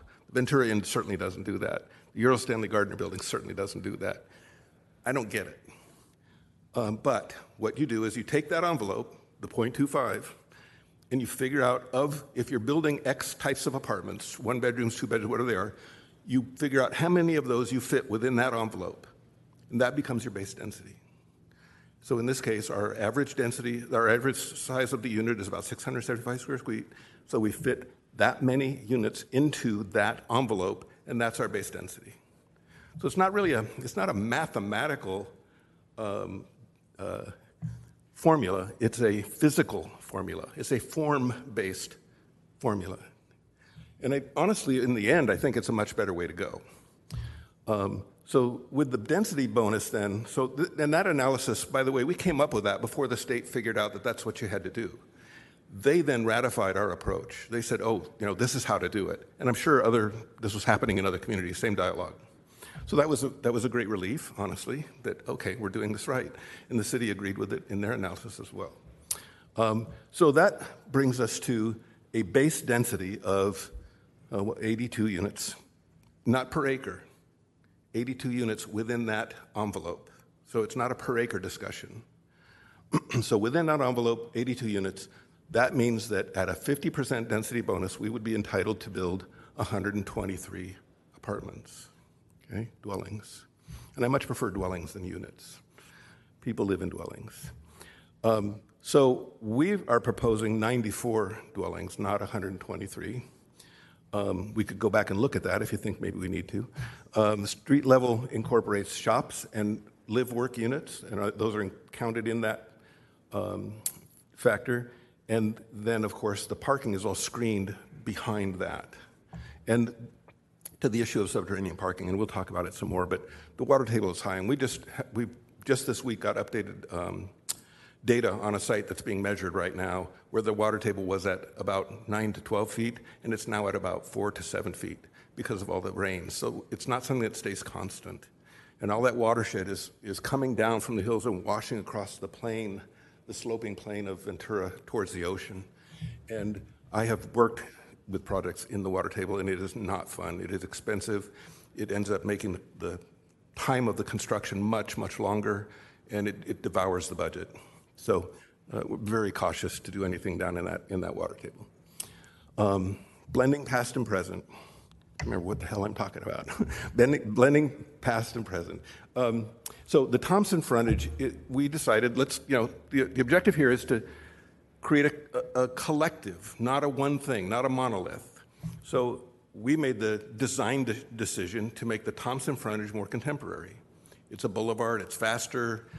So we've got form-based, form-board concrete, we've got a horizontal lattice, we've got more contemporary aesthetic to it. And then as we come around the corner to the other kind of 2 increments, go ahead, next slide, please, we get into a more traditional aesthetic. Still, it's a commercial mixed-use aesthetic. It is not a Victorian house across the street. It's different than that. And we'll talk about that some more in a minute, too. But this idea of Figueroa and how important it is, and how does our project help frame that and put importance on the mission, I think this slide says a lot about that. We have 22 feet from the face of curb to the face of our building, 22 feet of sidewalk and cafe patio and storefront. I think it's wonderful, and it's doing exactly what we wanted it to do when we've created that first specific plan. And there's the mission right there. The mission is absolutely enhanced by this, very much in the same way that the tall buildings on California Street frame City Hall. It's very similar. Next slide, please. Here's the Ventura Inn. To the question of how does a building that tall, go back, please. How does a building that tall relate to the buildings that aren't as tall? Well, there it is. Is that offensive? It's a collage. That's what the downtown is. And I was really struck by the images that Jean was sharing on the screen of all the different buildings. The Wave. I love the Wave. I mean, it's got some issues. There's things I would have done differently, always. It's not a mission-style building. It's not I don't know what it is, but it's wonderful. It does what it needs to do, and it does it in a very urban way. And it's got that wonderful urban space inside of it that, who would do that? The only reason that happened was because it was a partnership between the city and the developer, and they wanted it to be a civic thing, and it's beautiful. What we've done instead is cut our corner away to create a plaza because we got to find places to create open space in the downtown. Next slide. So here's our project. So go back again, Jean. Ventura Inn. Next, our project. I don't find this offensive. I hope you don't. Next slide, please. Oh, and by the way, back again. That underpass, if you stand on the Mission Steps and you look down Figueroa Street, you will see the blue ocean through that portal. And it's wonderful, by the way. Next slide, please. So yeah, streetscape. Those are live-work units above the shop fronts. I'm hearing an echo. Very distracting. Next slide, or next. So one of the things I love about these projects, the ones that we've been involved in with the inclusionary housing. Whoever's got the speaker on, turn it off, please. Okay.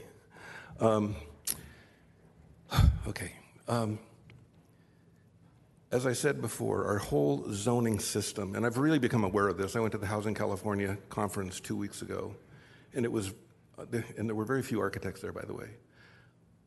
The emphasis was on policy and how we've been developing our state for the last 60 years, and it became very clear that there has been even an unconscious system of segregation, not necessarily of race, but certainly race plays a part in that, but of income.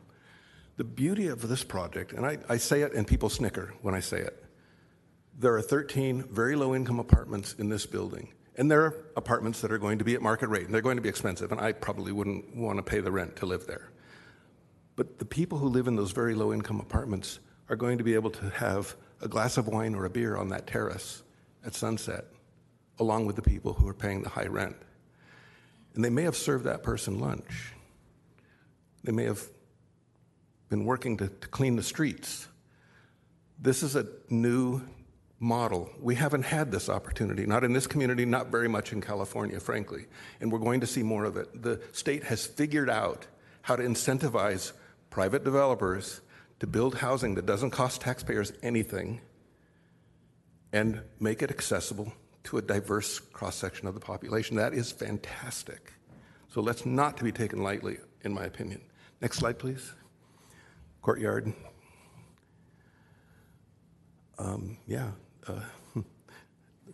Okay. So if we want to talk about some views, I guess I first want to point out that the downtown specific plan allows, on that corner site that we're seeing there where the two trees are sticking up, the downtown specific plan very specifically allows for a two-story building to be built there above Poli Street. All along the length of Poli Street, 2 stories is allowed. So we're not talking about views from Poli Street, in my opinion.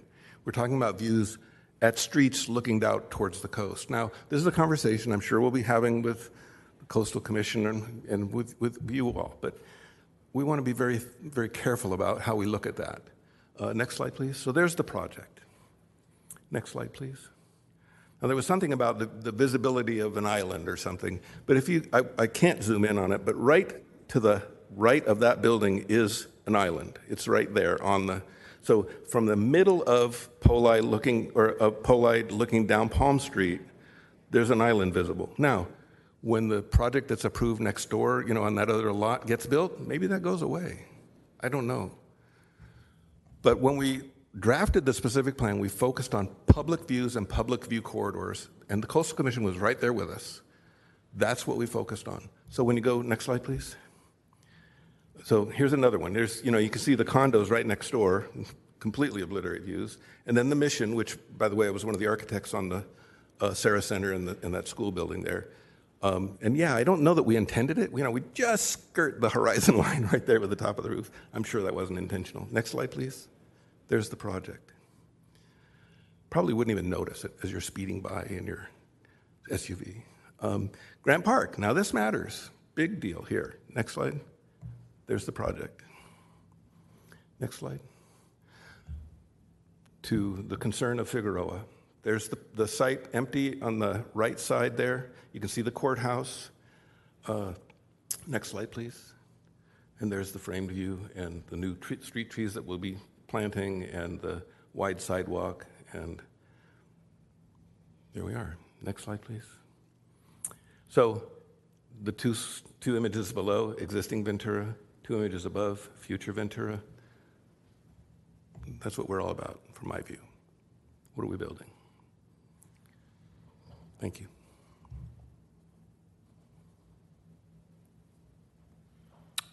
Are there additional presenters from the applicant? No? All right. Questions for the applicant? Can I chime in real fast? I have height information. Thank you. Do tell. Okay, Maricel. To the highest ridge line, it's 56 feet, 2 inches. Ventura Downtown Housing Project, top of the tower is 69 feet. Top of the ridge, 53 feet, 7 inches. Finney's, 85 feet. Ventura Inn, about 71 feet to the top of the parapet. There is a AT&T facility on top that exceeds the 71. I think it goes up an additional 10 feet. The wave to the top of the parapet is 70 feet. To the top of just the roof line where the top plate is, it's 63 feet. Did I miss one? No, that's a pretty good survey. There you go. Thank you very much. You're welcome. Further questions for staff or the applicant? Okay. I am going to open the public hearing.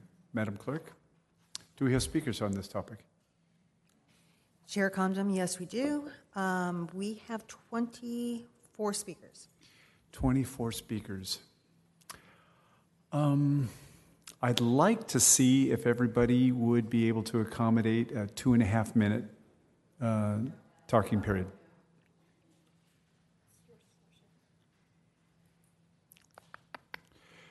Well, I want to have an open and honest discussion about this, so we'll go with 3 minutes.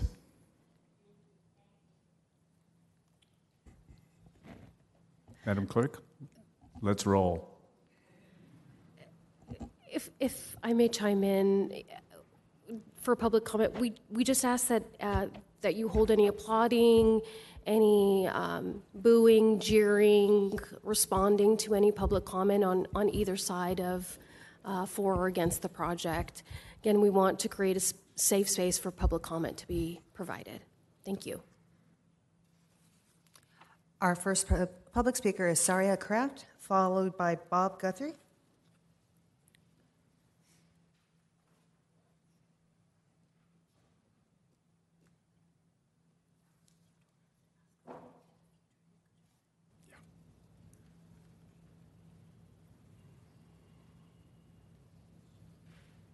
And the clock. Thank you, commissioners. At the design committee meeting for this project, the chair asked city staff if it complies with the downtown specific plan. It wasn't their first meeting on this. She doesn't know. She'll get back to them and report to you folks. Now staff report says it does. But former mayor and 17-year council member Christy Weir says it ain't so. Well, if it doesn't adhere to the plan, if it deviates from height restrictions by 3 stories, why are we here? Does the plan have no meaning? Ask your lawyer ways in which you are not mandated to grant a height concession. There are. At that DRC meeting, a member said, quote, "I love density. The denser, the better." Close quote. He embraces the Oxnard sardine model for our city. Do you? Beyond profit, development is about what you build, where, and why. Most folks here could offer 3 or 4 neighborhoods that need infill projects, not in the historic core. I own part of a 40-unit apartment building, highly profitable, with less than half the units of this proposed project, on twice the land, with ample designated guest parking in addition to per-unit parking. It doesn't encroach on beach or hillside views, doesn't impede views of any historic jewels such as the Mission, doesn't adversely affect tourism, and doesn't pose traffic impacts. With no recent traffic study and none for this specific project, how can you responsibly assess the impacts? What about emergency evacuation for 300 more residents in an already congested area? The architect says it's a place to live and work. Work where? Trade desk? Sure. Employees at the 2 hospitals, they ain't living in this building. More than half the proposed units are 1 bedrooms. Nearly a third are studios. 675 square feet ain't family housing. Does he think the waitresses on Main Street, the women who work at downtown shops they don't own, that these minimum wage workers can afford $2,000 for a studio? Does he think this is Glendale, Pasadena, Burbank, Santa Monica, Thousand Oaks? I can tell him why we are not those cities with those revenue streams, but he must already know. Stop putting the cart before the horse, stop the backwards approach. Get a real economic development director in here, and please God fix the 4 main roads in this town. Without real jobs, real revenue, and reliable infrastructure, why build this? Lastly, I disagree with the applicant's comparison of his project to the Ventura Inn. The footprint is far from comparable. Thank you so much. Thank you.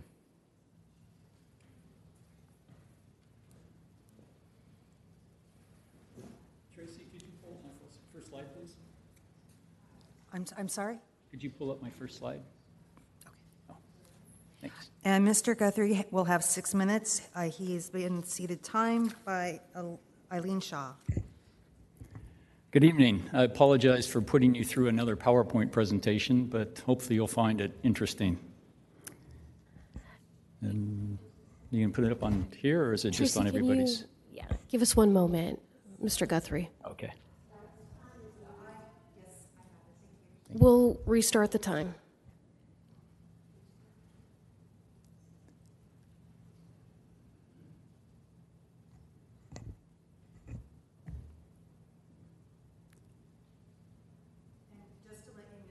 If we are showing the PowerPoint, that the timer will not show in the screen, so. Okay. Okay.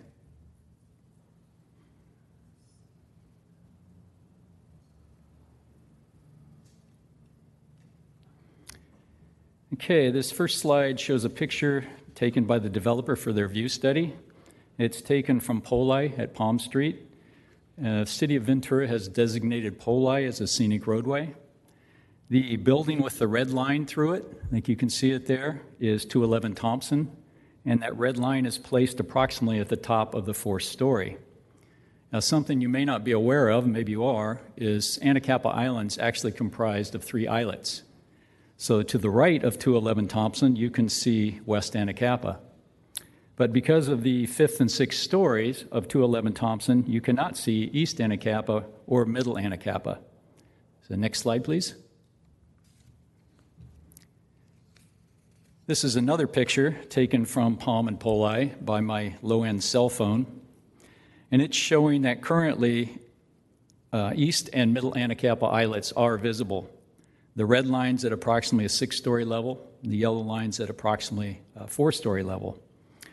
So since Anacapa Island will be blocked by 211 Thompson, I think making finding 5 in the resolution would be very difficult. Next slide, please. This slide is comparing base density to the proposed project density in terms of units per floor. In the base study, they established that 82 units would fit in 3 1/4 stories. That works out to 25.2 apartments per floor. In the proposed study, 94 units occupy 5.31 stories. That works out to only 18 apartments per floor, a fairly significant reduction. It's interesting to note that at 25.2 apartments per floor, For the proposed project, you would only need 3.73 stories. It's even more interesting to note that a building with 123 apartments in it, which would be the maximum allowed per the density bonus, would fit into a structure less than 5 stories. So why is there this huge discrepancy? Well, there's 3 things that I could see. The first and most significant one is they used subterranean parking for the base density study, and they did not in the proposed study, in the proposed building. The second thing is the footprint for the base density study is larger than the footprint for the proposed project. And the last thing is it appears that several of the amenities in the proposed project were not included in the base density study, and I can assure you there's lots of amenities in this project. Next slide, please.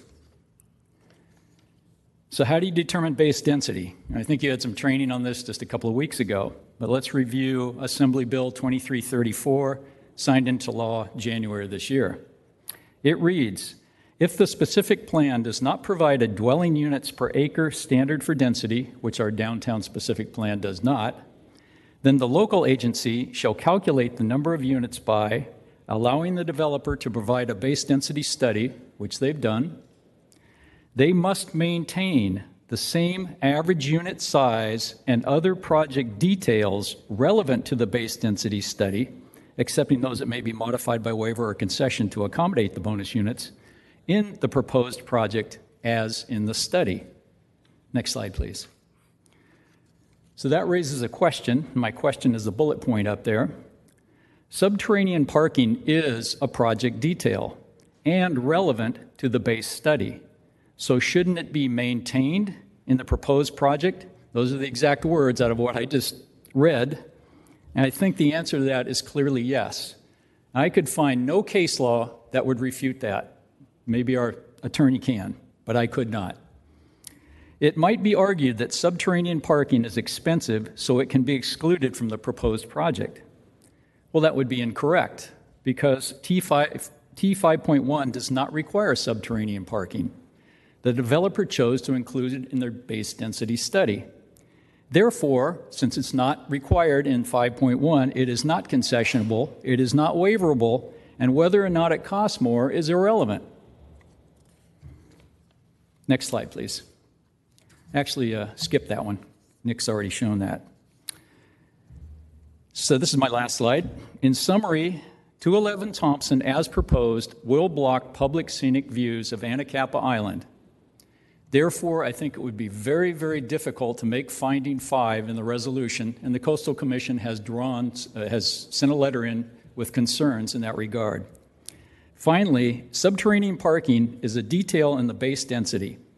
Maintaining it in the proposed project would lower the building without altering the number of total units, without reducing the number of affordable units. It would not change the number of amenities, and it would not change the open space.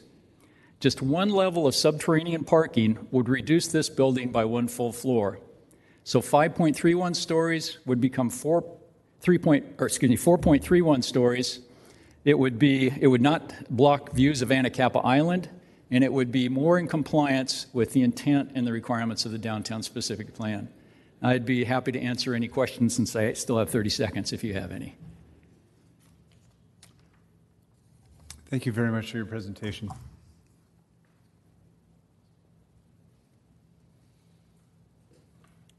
Our next public speaker is Wendy Sother, followed by Pete Freeman.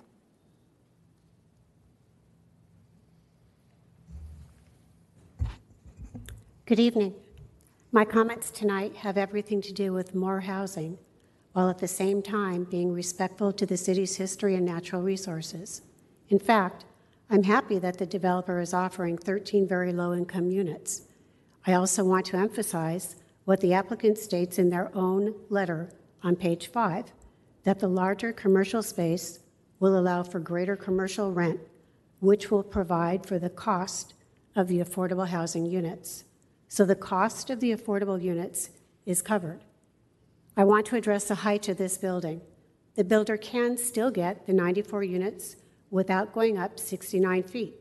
Per AB 2334, the builder should include subterranean parking since they included it in the base density study. As planning commissioners, I believe you can require this change which will reduce the height and still maintain the 94 units. Although the applicant now says it's too expensive, it was their study. In addition, other buildings in this area have subterranean parking. They are the Buena Vista on the beach, the Wave, and the affordable housing development, among others. If you require subterranean parking, this project can be reduced one entire story. This reduces the applicant's need for as large of a height concession, bringing it more in line with recently entitled projects, but still resulting in the largest concession to date. This developer will get an additional 75% fourth floor, 31% fifth floor, 13 times what Cora got for a fourth, and nearly double what they got for a fifth. None of the entitled projects are anywhere near the mass of this building, since they are merging lot lines and not building two separate buildings required by the DTSP. The applicant wants 6 stories so they can charge astronomical rents to get a view of the ocean. Per apartments.com, this applicant's other project, CalTom, is asking $4,900 a month for a 2-bedroom, 2-bath ocean view unit. If the developer gets everything they want, the character of our historical district is changed forever. Every applicant in the future will use this as an example of why they should have at least 69-foot structures, if not more. 2 of the DRC members realized this and repeatedly said they thought the building was too high. Unfortunately, their comments did not make it in the final motion, but Mr. Groden specifically stated that the height of the building changes the feel of the area design-wise. He and Mr. Antelman were both concerned about the height of this building. Please require that this builder proposed subterranean parking is done. It was their proposal. Thank you for your time tonight. Thank you, Ms. Sauter. Our next speaker is Pete Friedman, followed by Carol Spector. Evening, commissioners and staff. So there are approximately 10 other projects in the Downtown Specific Plan, or DTSP area, that have recently been entitled and which include affordable housing. All of these projects were able to achieve the inclusion of affordable units by adding a percentage to the allowable 4th floor, and with only 2 of those adding an additional very small percentage of a 5th floor. None of these projects needed an additional 2 floors for financial feasibility reasons, as stated was a necessity by the applicant for this project at the September DRC meeting. Also, the applicant states in their letter included with the project plans that, quote, lastly, the requested incentive to allow for the ground floor commercial space to exceed the 18-foot maximum floor-to-floor height will allow for greater commercial rent, which will provide for the cost of the affordable housing units. If this is the case, then why the additional floors?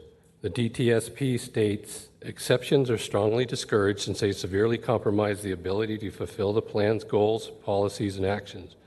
Along with that, the DTSP states the project authorized by the warrant will not unreasonably or unnecessarily interfere with the scenic view from any other public or private property, including but not limited to public streets and other public areas. This project clearly interferes with views of East and Middle Anacapa Island and the hills of Ventura from the public streets as shown in the view study. The visions of our own 2005 and current general plan being developed state, we will protect our views of the ocean and the hills. By including 1 floor of subterranean parking, this project could be built to reflect the other entitled buildings referenced in the staff report. It would give the applicant a 31% 5th floor, which would be more in line with other developments. The applicant states that due to the high water table, this would lead to significant additional costs to construct a subterranean parking structure. But why then could other developments in the area include subterranean parking, those that include affordable units? Reducing the overall height of this project does not eliminate housing on the site. It could change the overall impact this project will have on the downtown area, though. A shorter building would better fit the character of the area, not adversely affect the Figueroa corridor and Mission area, and reduce or eliminate the obstructions of views, and still meet all of the applicant's stated goals and objectives. Thank you. Thank you, Mr. Frieden. Our next speaker is Carol Spector, followed by Lucas Zabarski. Good evening, Planning Commissioners. It's nice to see the new faces. I'm hoping you read the letters that were submitted for this project and will weigh them equally with what the architect was saying in his presentation. You've been reminded over and over of the DTSP and several sections that do apply. I'm not sure why some are quoted in the staff report and others are ignored, but we're asking you to look at all of them and treat them equally. A couple of highlights just from my letter. Putting this there is a huge safety issue. This is an evacuation corridor. During the Thomas fire, residents were stuck at this intersection, panicked, stuck with no way out. The state allows for rejection of variances if safety is an issue. Don't let the staff report and the builder use a few rogue projects that were mentioned that are either built or will be built to justify this aberration from our downtown specific plan. Allowing the 211 project, using that to justify it, will then allow others to follow and continue on this progression of height and density. I have a letter from Father Tom from the Mission, and I wanted to read it to you. So, dear Planning Commissioners, respecting the history and community of the downtown district and the significance of the Mission Basilica San Buenaventura, I request that the height and density of the proposed 211 project be restricted to a maximum of 4 stories. Even if zoning permits up to 6 stories under certain circumstances, what would the landscape of our community look like if we had 6-story buildings spread throughout our historic district? Regarding the 211 project, according to Mr. Peter Gilley, former CDD director, the zoning only permits 4 stories. He quotes the downtown specific plan, but you've heard it quite a bit tonight, so I'll just use his words. I implore you to safeguard the views of the historic Mission looking from both Main Street and the ocean. Structure should not take away from its historic and cultural aspect. Figueroa Street has several historic homes facing the proposed project that lead to Mission Plaza and the Mission itself. This 211 project is not compatible with historic architecture.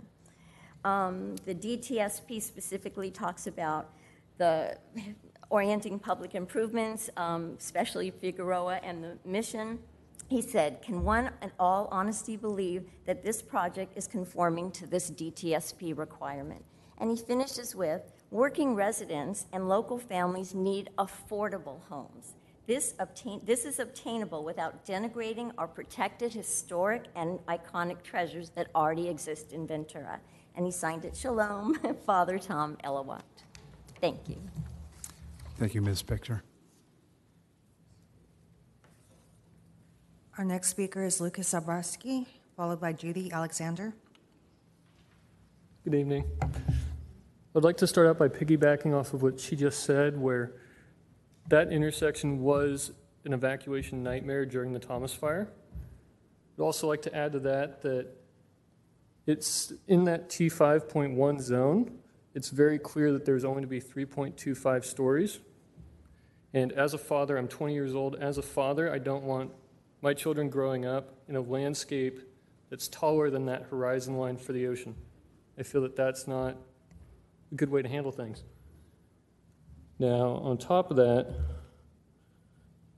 off of what the developer said previously in regards to the Ventura Inn, I believe that those statements are not necessarily, how would I put it? They aren't accurate to today's standards. That building was developed on the,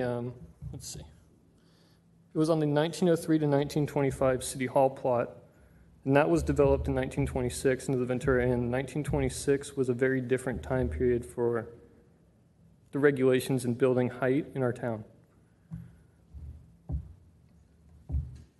See.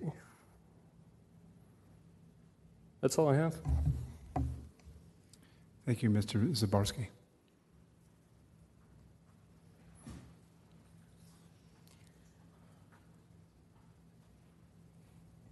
Hi, I'm Judy Alexander, and I'm representing the Ventura Social Service Task Force tonight, and I appreciate your listening to all of us. First, I want to commend, I know I'm in the minority here tonight, I want to commend the developer. I want to commend the architect for making the changes that agree with the design review. I appreciate the attention to detail to which they addressed, and I hope we don't go into subterranean parking given the changing climate that we're living in and how weather and floods affect low development, especially anything near the sea. What I appreciate mostly is that this development will have 13 not affordable units, not low-income units, but very low-income units, which will accommodate housing for many of those who do work in the downtown area. The Live Workspace also will accommodate those who are highly creative, just like the Wave does, that can work from their home and do it legally. So I'm very appreciative of those. The character of our city is changing, whether we all like it or not. The need for housing is growing, whether we all like it or not. And the need to be supportive of a range of housing that is now fitting into the new character that is developing downtown is incredibly important. And I hope that you will consider the attention to detail that the architect and the developer did play and those who will be able to be housed. Thank you. Thank you, Ms. Alexander.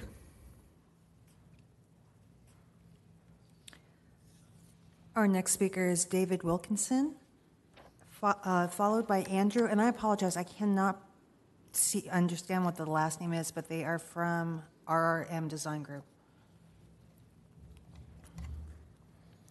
Hi, thank you. Let's see, where do I start here? But I just took some notes today just to kind of try to gather my thoughts, but I don't have a well-structured speech. But I have attended the previous DRC meetings on this proposal. I live in the downtown area. I have for 15 years. I'm raising 3 kids downtown.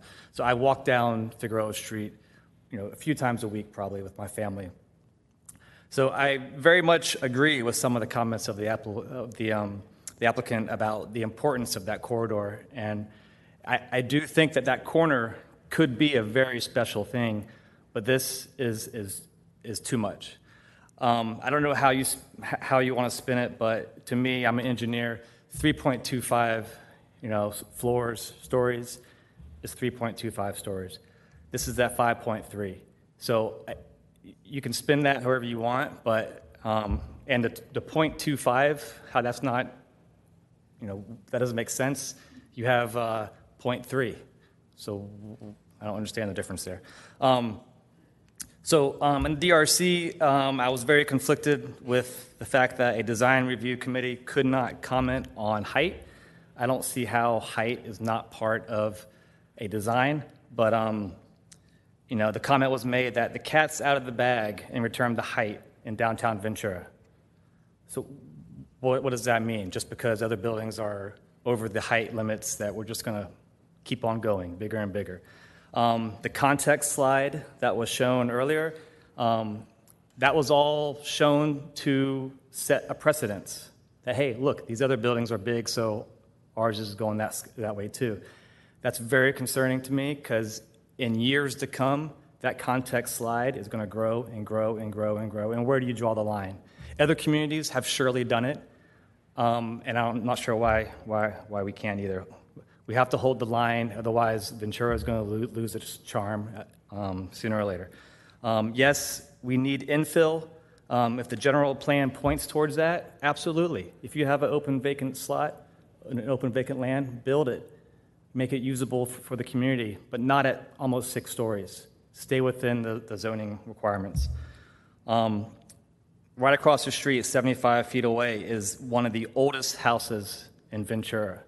The only other house that I found older was Judge Edwin's house right here next to the City Hall.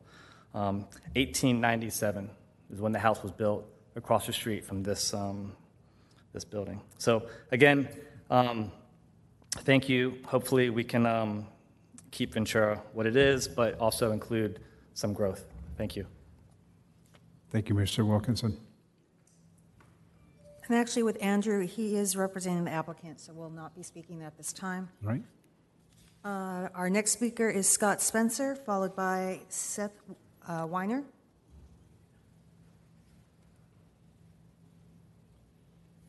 Thank you. I'll go quickly. I agree with most of the people that have spoke regarding the height and the presence of this building.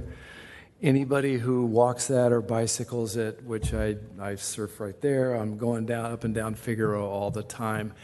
I look at it, that is really, it's the gateway from downtown to the beach. It is an incredibly, I think, beautiful and important corridor that unfortunately already is one of those streets that when there's any one of the beach festivals, which I think last summer there was about 4, not counting fairgrounds, concerts, and festivals, and so special events absolutely clog that street right now. So don't add 94 homes. It's clogged now. I sat in one of the, right in the middle of Figueroa, right before Thompson, and I don't even know what it was. It wasn't one of the bigger festivals. I sat for 15 minutes. Traffic didn't move. The guy in front of me got out and said, you know what? I've been here 20 minutes. If I were you, I'd turn around. So I illegally turned around and got out of the mess. The point being, this is not an uncommon occurrence. This is a fairly common occurrence. And so I think the planning for this area really needs to be well thought out because these streets aren't getting any bigger and the signals aren't going to move any faster. And Thompson backs up from C Street halfway, a lot of times it's backed up all the way to Figueroa. So you add that mass, and then the other thing is, I think they said there's 94, as many parking spaces as there are units. Well, most of these units are going to have 2 cars. That's just how people live now. If there's 2 people living in those units, they'll each have a car. And then you got 7 businesses. Well, where are the people going to park for those businesses? It just seems like this is a good concept maybe for River Park and Oxnard, where they already are building that kind of big, tall buildings that, I don't know, high density. But for that street, that lot is like one of the prime lots down at the beach. And I think building something that tall for all the other reasons everybody else has spoke about, and the traffic issues, and in the times of when there is a disaster, be very careful about allowing this to go as big as it's being asked for. Thank you. Thank you, Mr. Spencer. Our next speaker is Seth Weiner, followed by April, and I apologize if it's Rensdorf. Yeah. Thank you, Commissioner, for having me. I'm actually a resident of, 214 Caltom. I'm one of the people that live in one of the expensive units that actually help to subsidize some of the lower income. And I'll tell you, it's a great building. I sold a house and I ended up there as a result because it was too expensive to find another house I could buy in time to move into. Not only has their model worked, it's the most inclusive building I have actually ever seen. What I'm hearing tonight is a lot of people that want to be exclusive, not inclusive. Density does work, and people are failing to look at the fact that their property values are going to go up. They're not going to go down. This nonsense about, there's not enough parking spots or there's not enough, room for growth. This area is changing. If people want to have positive change, you need to have density. Look what it's done in cities like San Francisco. You can look to McCovey Cove, right where the new ballpark is, and what that did to a rundown part of San Francisco is revitalizing the entire neighborhood. I'm not saying that this part needs to be revitalized, but it definitely needs this type of building. 6 stories is not high. The view that they're looking at and making a contested point about these islands or the 3 islands, whatever it is, it's absolutely absurd to think that something that's going to go in, that's going to potentially block 2 of the 3 islands that they were talking about, is absolutely something that shouldn't even be considered because you could just walk down another 20 feet and see the same view. So the fact that you have a building there that can actually help low income and low income is a really, really good thing. When you actually are able to combine these kind of people together, it's an amazing thing what you're able to see. And I don't think that any other building is actually doing that in this town or let alone anywhere in this region. And this region, this part of the world does need that type of housing. It's something that's definitely, in my opinion, needed. So thank you. Thank you, Mr. Weiner. Our next speaker is April, and I'm sorry about your last name. I couldn't read I stand before you as a renter and also a property manager. One of the things that I would like to address is a lot of people speaking this evening own homes. Well, some of us don't have or will never have the opportunity to own a home. So with that, with new buildings being built, that gives us an opportunity to have something nice that we can call home, not a 30 or 40-year-old building.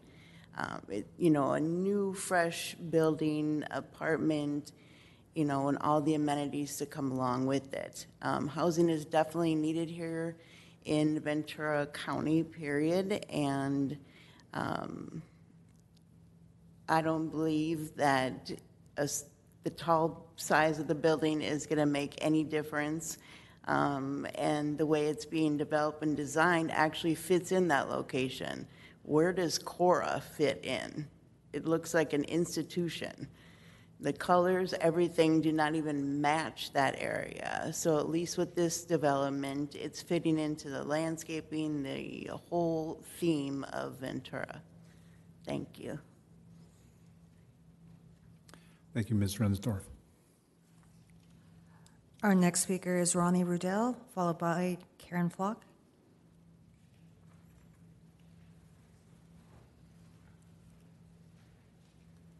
Hi. I live at the Caltham also. I'm from New York City, so I'm from a place with really high-density buildings. But I've also lived in a lot of other cities in America. I'm a circular strategist and a sustainable designer. So the way that I look at this new building is the future of Ventura. I look at the building as creating a space for creatives to live in the Ventura County with the work-live units. We'll bring the creative class here. I look at it as a place to let the working class have a place to live that's new, that's not run down and not moldy and things of that nature. I see that there's no other option for Ventura but to build, and there's no other option to be more inclusive. And everyone's going to be at odds about these different types of things, but this is the only developer architect that has said about expanding the streets, about having cafes, about having different storefronts, about having people work and live right there. This is an expansion of the wave. This actually creates that whole one district of that part of town to be the creative part of the town, and I think that's what Ventura needs. So I'm all for it. I'm not focused on the height and the parking and everything of that nature. Because I want to say one other thing. A building like this should bring in like an electric bicycle station, like B-cycles, so that people can actually rent their bicycles. They should have car sharing. They should have things that are like what sustainable cities are building. I mean, if there's going to be like bikes that are rented and people could just take a bike and ride all through town, there's not going to be as many cars in the street. So think of this as a model toward the future of what Ventura can be. And a building like this has space to do that. Thank you very much. Thank you, Ms. Odell. Good evening. My name is Karen Flock. I'm a resident of Midtown Ventura, and I support this project. It's a good project, and we need this housing, and we need the affordable housing. Please don't let people who already are housed convince you to deny housing for folks who need it. As most of you may know, I work for the Housing Authority. We own the Palms, which is the 7-story building also on this block. And we think this is fine, and just the Palms is a great community, and we welcome new members of the community. Personally, I like modern design, and I like the way Ventura is eclectic, and I think this will be a great addition. Thank you. Thank you, Ms. Flock.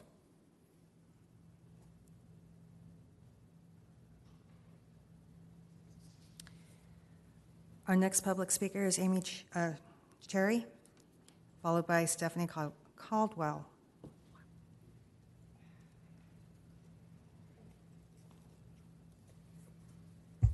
Hello, commissioners, everybody. A lot of it's already been said, so I'm going to jump around a little so I don't repeat myself or repeat other people. I happen to agree. It's a good-looking building, and we're not against housing. I don't care about density, but you could still get the same amount of units into that building if it was 4.3 stories tall. I know you haven't had a chance to read the Coastal Commission letter yet, so I'm assuming this is going to be pushed to another date. Please take the time to read all of the public comments as well before you reconvene. And also read the letter from, so the applicant did address a lot of the DRC recommendations, however, they did not address any of the Coastal Commission recommendations, which they'll still have to do. The build out at Figueroa and Thompson, it'll take away a turn lane in this already chokehold, creating an adverse impact and ability to safely evacuate in emergencies, disasters, festivals, fairs. I think it would be simple. I'm not sure if you've seen them, the raised crosswalks. It also serves as like a speed bump, but it wouldn't be taking away the turn lane, so you would still have a straight lane and a turn lane, which would be a big improvement, I believe. Again, subterranean parking to reduce the height. And I was curious about the SECA, how it got around that, because technically the downtown specific plan was done, the EIR was studied at 54 units an acre. I don't care if it's 82 units an acre, but it's a far cry from not being, or SECA waived. And let me see, everything else has been said. Yeah, we need housing, we need affordable housing, but building all these buildings downtown with such amazing ocean views is only increasing prices everywhere else, so all the middle to low people won't have a place to live. And at 15% very low, that's going to require 100 buildings to meet our very low income RHNA numbers. None of the other RHNA numbers, just that. So if we spread it out throughout the town, that's all I'm asking. We don't have to have 6 stories. Thank you. Thank you, Ms. Cherry. Our next speaker is Stephanie Caldwell. Good evening. My name is Stephanie Caldwell. I serve as the president and CEO of the Ventura Chamber of Commerce. The Chamber represents about 700 businesses with about 25,000 employees. I'm here in support of the staff recommendation. It is no secret that we have a housing crisis, and we are losing our workforce to other communities with more employment opportunity, lower cost housing, and higher housing availability. Our rental vacancy is still hovering below 4%, which is far below a balanced market.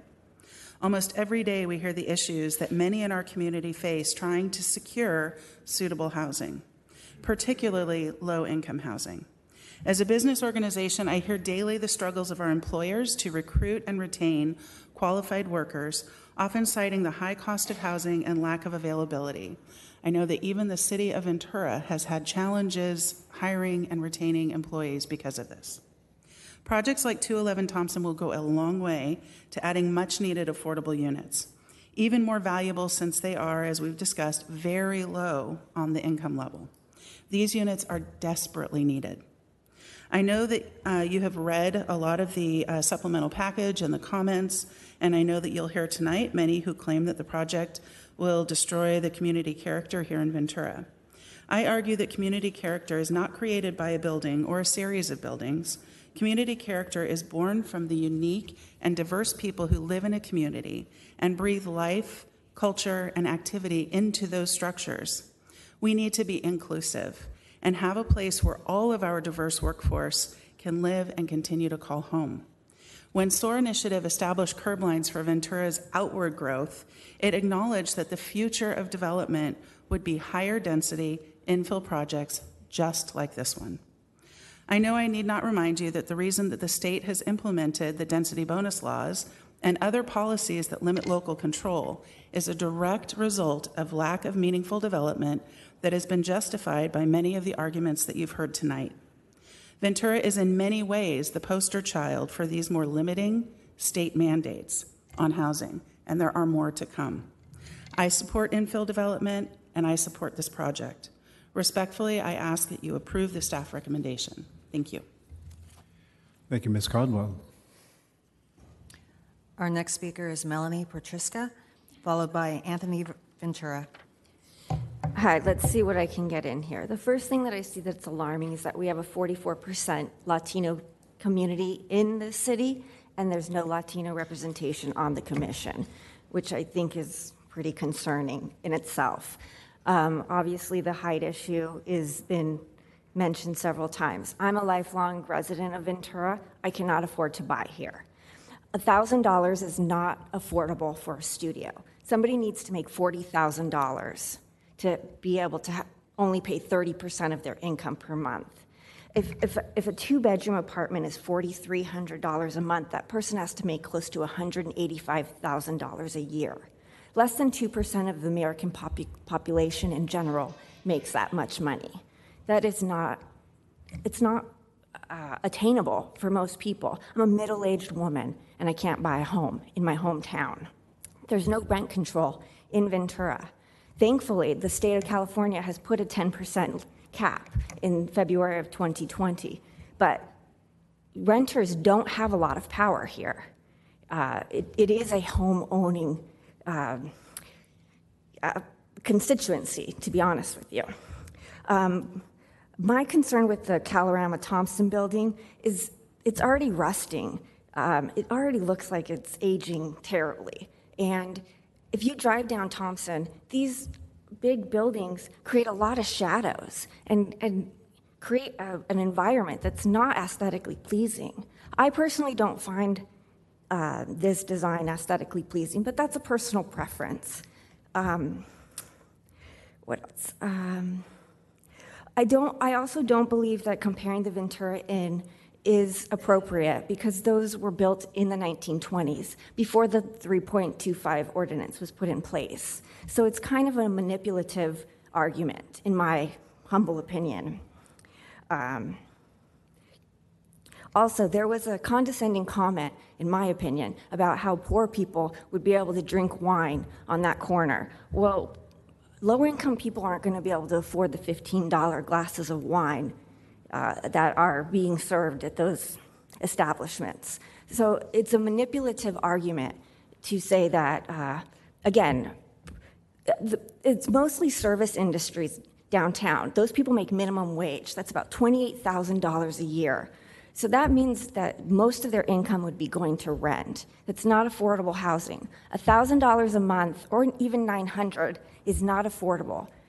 The 30% ratio is actually $672 for $15 an hour. So again, I just find that argument to be manipulative. Thank you. Thank you, Ms. Chestra.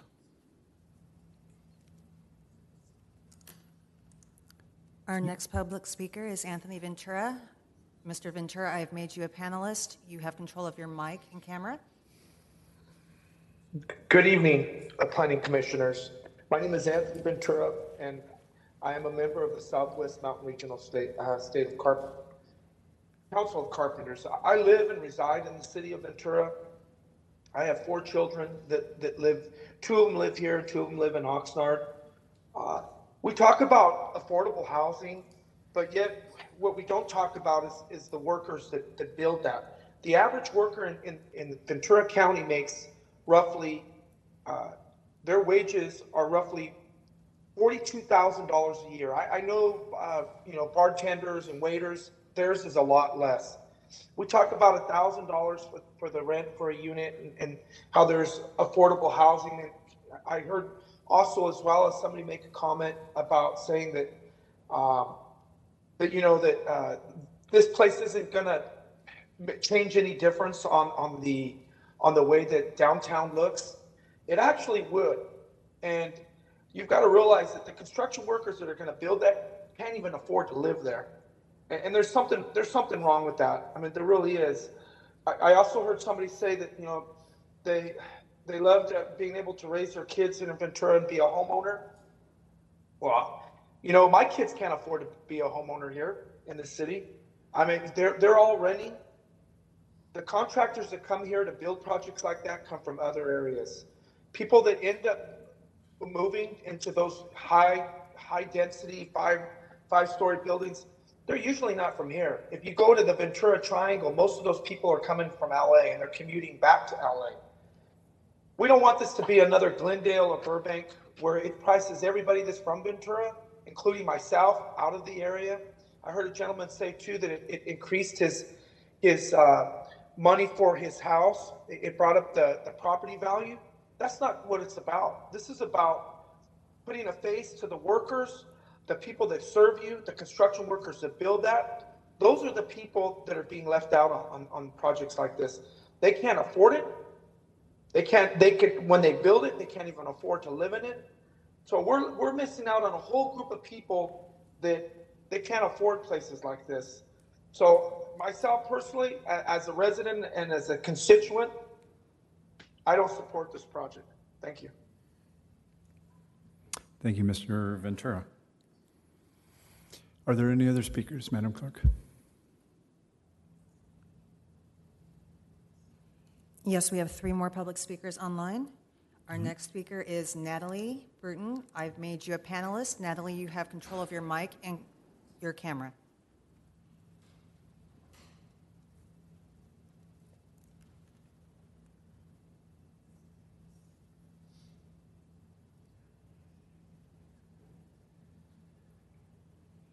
Natalie, you have control of your mic and camera. All right, we will try our next speaker. That will be Ross, and we'll come back to Natalie.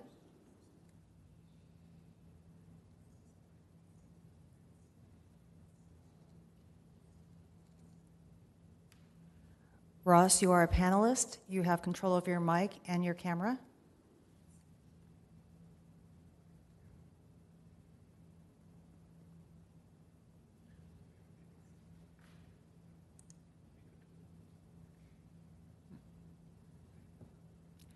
Ross, I've seen you've turned on your mic.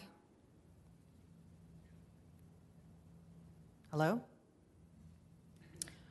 Okay, we will go ahead and try Andy Rowley, and then we will try Natalie, and then Ross once again.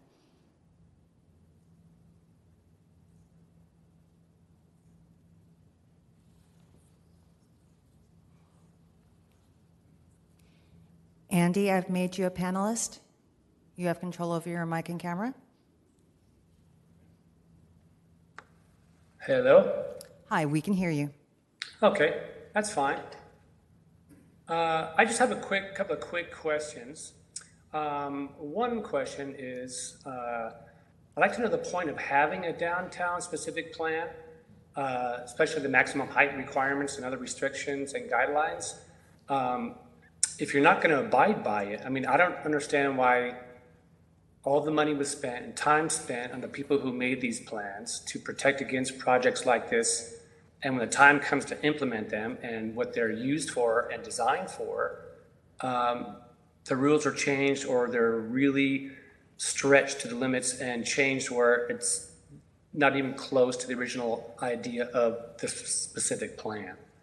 I think the whole reason for having them was to keep the character and the view sheds and obviously all the obvious everyone's been stating tonight. So that's all I have to say. I just really would like to know why they're not being implemented as written. Thank you. Thank you for your comment, Mr. Rowley.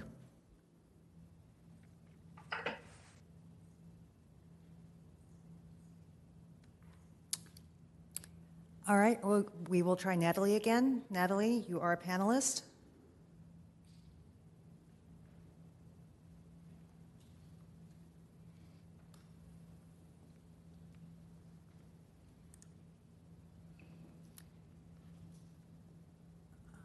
Okay, can you hear me? Yes, we can. Oh, terrific. Thank you so much. Okay, good evening, commissioners, staff, and Ventura citizens. Thank you for your time, and I'm pleased the digital world allows me to be present, albeit not physically present. So let's begin. The essence of Ventura is created by our historical areas. Key to this, we are a mission town with a classic city hall. Our essence is defined by our coastal access and activities. In addition, that is created by our essence is created by our vast views from the beach and the hillsides. This is what makes Ventura unique and a desirable place to live and brings in tourist money. Project's 211 design does not enhance the essence of Ventura. It does the opposite. This is apparent by the numerous public comments that are against the project. Along with those public comments, you have heard from some very brilliant Ventura citizens tonight. They have provided you with detailed reasons and rationales for this project to be denied as it is currently designed. These are also in your packet, which must be reviewed and give yourself enough time to absorb what it has to say. I will, however, comment on a couple of things.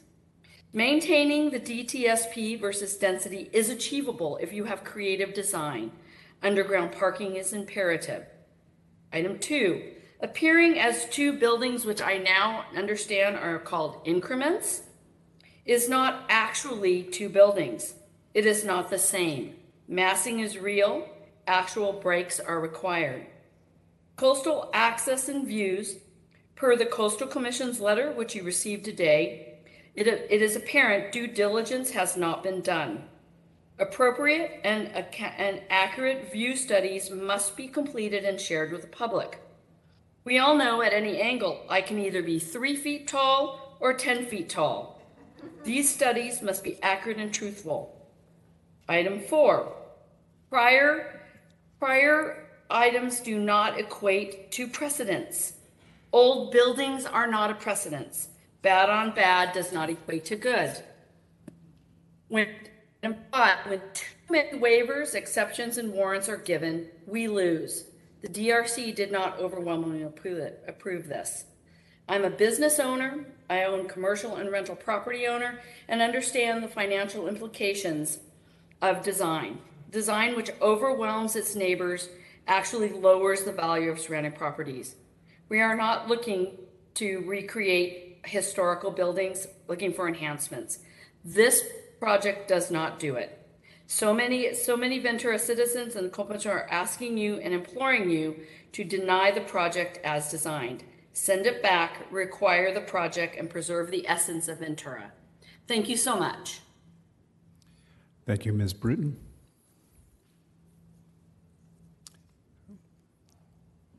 And Chair, our last public speaker will be Ross. Ross, I've made you a panelist. You have control of your camera and mic.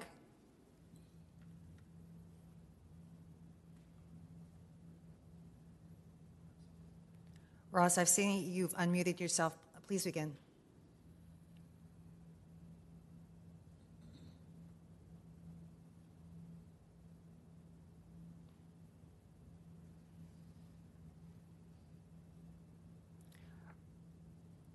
It appears you've now, there you go.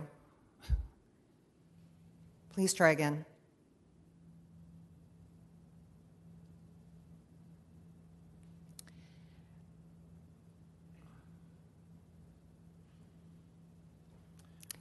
Thank you, Ross. I'm going to go ahead and put you back as an attendee. Okay.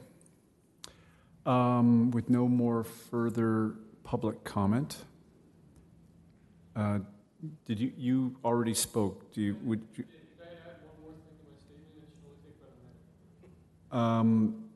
You've used the allocated 3 minutes. Thank you, though.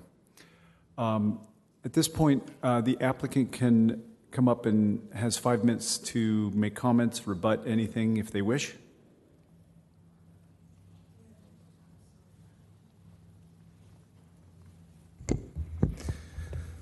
Thank you, Mr. Chair, members of the commission. I think it was good to hear folks speak. I think at the heart of this is finding a way to put the very low density into a project and do it in a way where it has good design. The economics of it are really challenging. Somebody brought up the economics. The 14 units will cost us order of magnitude $7 million to build. So there's an economic equation in this. And I own an affordable housing project. I've owned one in Camarillo for a long time. I have a 2-year waiting list on that project. It does feel good to do this. It's hard. Just to give you an example, the $7 million carry, it will pay the property tax. It won't pay for the carry of the loan. It won't pay for the 15% maintenance fee. So it's challenging. But I don't want to come to you today and force that in by using these rules and regulations. We met most of them. I think 68%. I think Gene brought that up.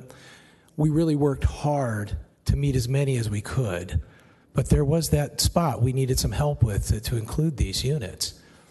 Groundwater is an issue. We know that from CalTom. We had subterranean proposed there. We started grading, and the water was bubbling. And unless you want to pump that water 24/7, you have to bring it up. You have to bring it up out of the ground. This area is completely high groundwater. We can also exclude parking. I mean, the state's giving us things that we haven't used, but I don't think that's appropriate. I think people need a place to park right now. We know what our residents like. We know what renters like, and they like the place to park, a safe place. And we like that it's a safe parking spot. I think there was just a lot of other comments, but I wanted to kind of really focus on the inclusion of that affordable housing portion of it and how we worked hard. And we worked really hard to get the DRC. We did get a majority approval. We got I think a 4-1 vote there. It was important to us that we worked with them and got them to approve the design and recommend that to you. That was really important to us. We went back to the drawing board a lot on that. So it's a project we want to be proud of. We're going to own it. It's really good to hear that the current project we really have strived to create sort of a community for renters. You know, they don't often get that. There's a lot of circa 60 and 70 buildings here in town. And that's great, but we're giving them something different. So I don't know if my staff wants to add anything. I do think that with due process, we did address the views. We dug in, staff dug in on the views. You could get on a scooter and ride around the city and you could say, there's the ocean, there it goes. There's the ocean, there it goes. And that could be about every building in town. You know, and you could do it with, we're the Lure building. You could do it with any building. You could do it right here if I went behind the podium. So it's kind of futile to just go around this circle, especially getting something so late in the game. I don't know how fair that was. I don't know how fair it is to the process to do that. And I think we've adequately done this, and I don't think there's going to be any different result as a result of going around. So I would ask tonight that you guys act if you're comfortable acting, if you feel like we've met the criteria, if you think we've worked hard. I would like you to act tonight. I would like you not to delay. There's been a lot of delay in housing. One of the reasons why we maybe have such a deficit, but I would ask you to act tonight if you feel led to do that. Thank you very much, and we appreciate you guys. Thank you. By the way, do we have any questions for the applicant? Yes? Okay. Vice Chair, would you like to jump in?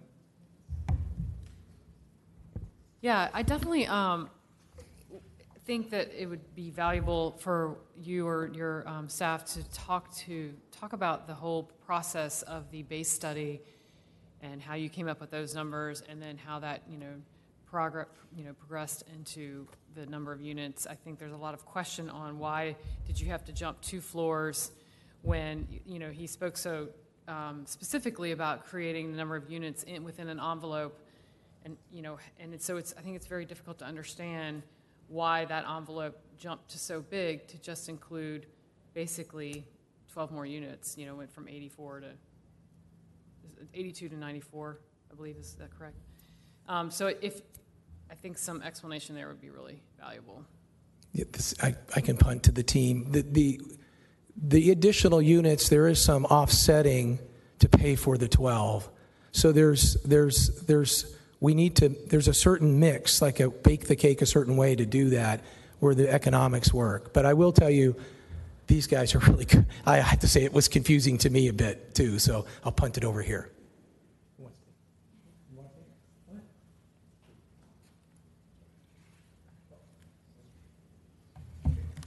Good evening, Commissioners. Todd Nelson, Rand Pastor Nelson. I'm a land use attorney who's been assisting the applicant team. As staff mentioned, the state density bonus law has recently been amended to address situations like the downtown specific plan, where unlike more historical zoning, there is no lot area per unit or dwelling unit per acre standard set. And in the downtown specific plan, there is no site-specific density. So the directive from the state legislature is to assess all objective standards that are required of a project to develop a realistic development capacity. And as the base density study shows that was submitted for the project, each of those standards that are mandated for a project were applied. Subterranean parking is not a mandated standard. It's an option. Above grade parking can be permitted or subterranean parking can be permitted. The applicant prepared a base density study that showed subterranean parking, but as is their right under the specific plan, is proposing a project that proposes above grade parking. And in the application material submitted and the findings in support of the project, that was described in consideration of the high water table and the costs associated with subterranean parking.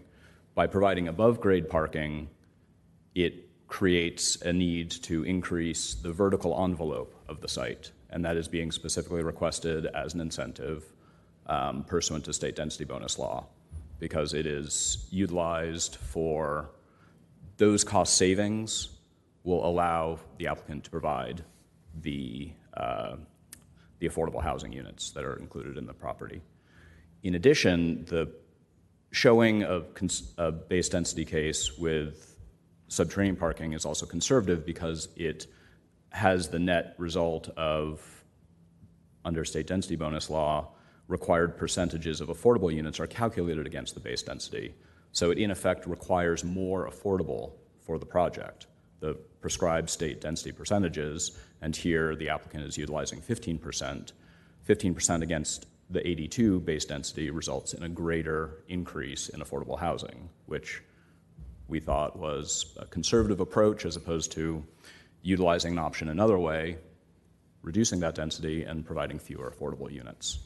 So the details, and if there are specific, I have to confess, if there are very specific details about the precise dimensions of some of the standards, there's a detailed table under the base density exhibit that the RRM team would be better equipped to answer exactly how the building articulation dimensions are implemented for the base density study and how they carry forward to the proposed project.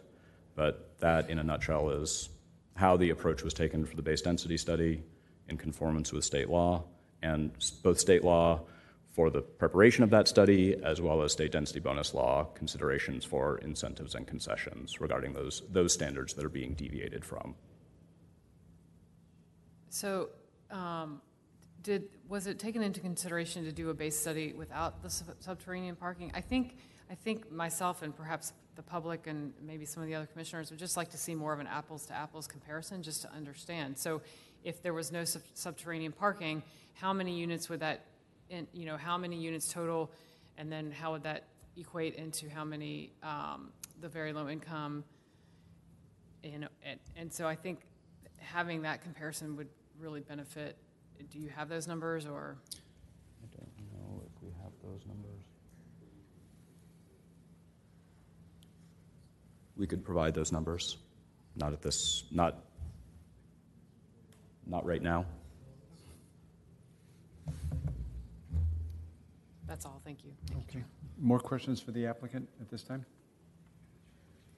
Okay, so do you have a last comment? No. All right.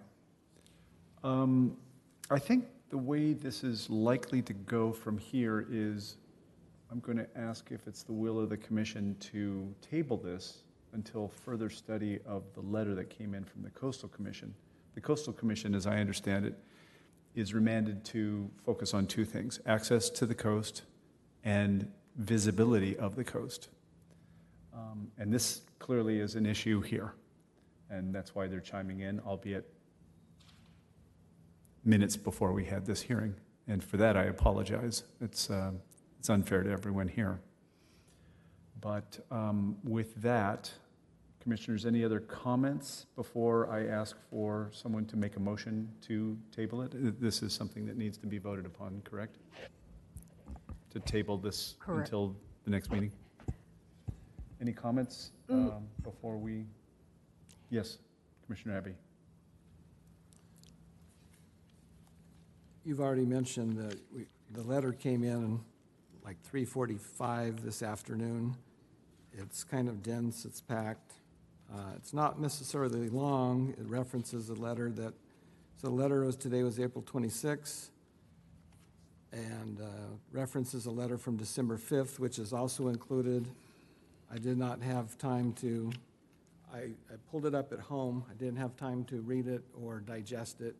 And I just don't feel it's fair to make a decision tonight without, one, being able to digest these letters, but importantly as well, for staff to digest it, analyze it, and decide how, at least what's their recommendation to how to view this. So. And the public too. And to the digest, public, yeah. right? Everyone needs to understand it. Yeah. All right. I just have a question for Netta.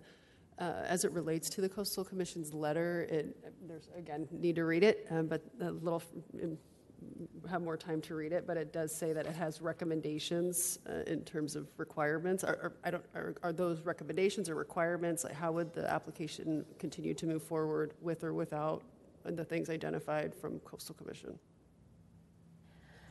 Thank you, Commissioner Busa. They are recommendations and requests from the Coastal Commission. Certainly, if the Planning Commission feels it needs that additional study to be able to confidently make the recommended suggestions from the Coastal Commission and the findings as it relates to that, we can certainly do that. My request of the Planning Commission, if that is the direction that you'd like to go tonight, my request would be that you continue the item to a date certain and provide the applicant with any specific information of the additional studies or questions that you may have that haven't been addressed, so that we can prepare all of that information and bring it back to you. If there's things besides just the Coastal Commission's request that the Commission would like more information on. Thank you. Okay, Commissioner Farley. And going off of that, I would like to clarify that with the density analysis that it sounds like the applicant would provide to us, work out what would happen if they don't put parking on the site, because I think that's important in the density calculation. If it is another state law that they could balance off of, I think it's important to consider as part of the interpretation of what density would look like on the property. Including height, building heights, et cetera? Correct, with Yeah. everything we've talked about. Yeah. Vice Chair? You see my poised finger.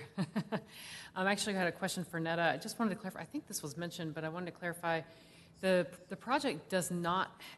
Are they within the distance required of a public transit such that they don't have to propose parking at all? Is that correct? That is correct. Okay, I just wanted to make sure I understood that. I guess one more thing. I would agree that we need to set a date for the developer, and that, we have specific questions and allow them to address those and set a date for them such that this doesn't drag on and on. I would agree with that statement as well. I agree, but the difficulty is, I don't believe it can be the next meeting. So the first point is for us to have someone move that we continue this to a date certain and choose that date certain, and then give ourselves enough time to prepare whatever questions we need staff to research and have at the ready, as well as delve into the Coastal Commission which may lead to additional questions on our part. Commissioner Abbey.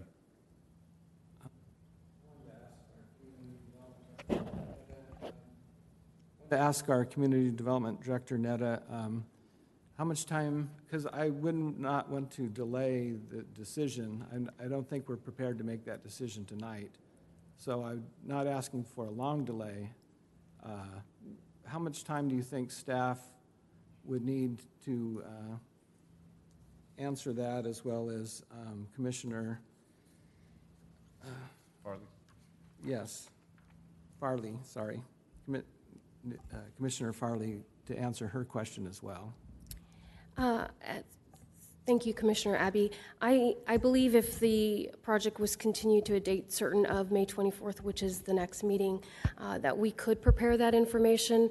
I'm looking for shaking of head, yes or no, from the applicant team. If we do find that that is infeasible, we will absolutely at the next meeting continue it to a future meeting, or at that point table it and notice it for a date uncertain and renotice and reschedule it. So if the commission is comfortable, we would be comfortable with the continuation to the May 24th hearing. Yes, Commissioner Abbey. I move that we continue this to May 24th meeting. All right, do we have a second? I'll second that. Okay, Vice Chair, seconds. So our mandate is to get our questions. There's been a couple posed of staff now. Shall we say any other additional questions for staff will be submitted to them by a week from today? Our preference would be that you indicate those now for the public to be aware, as well as the applicant and us, of what additional information you would like. So I've heard from Commissioner Farley, clarification on the base density, also including without parking. Vice Chair Lagerquist about more information about if there was not subterranean parking in the base density study. We had questions about heights of surrounding projects, which we indicated, but we can also put that in written information for you. We did look into subterranean parking of the surrounding projects, none of which that have been built with subterranean parking, so we can have more information. Is there anything I'm missing in the line of questioning that's been presented? I don't know if this is an appropriate question or not. Is it possible to evaluate having the same number of very low affordability housing at a smaller scale?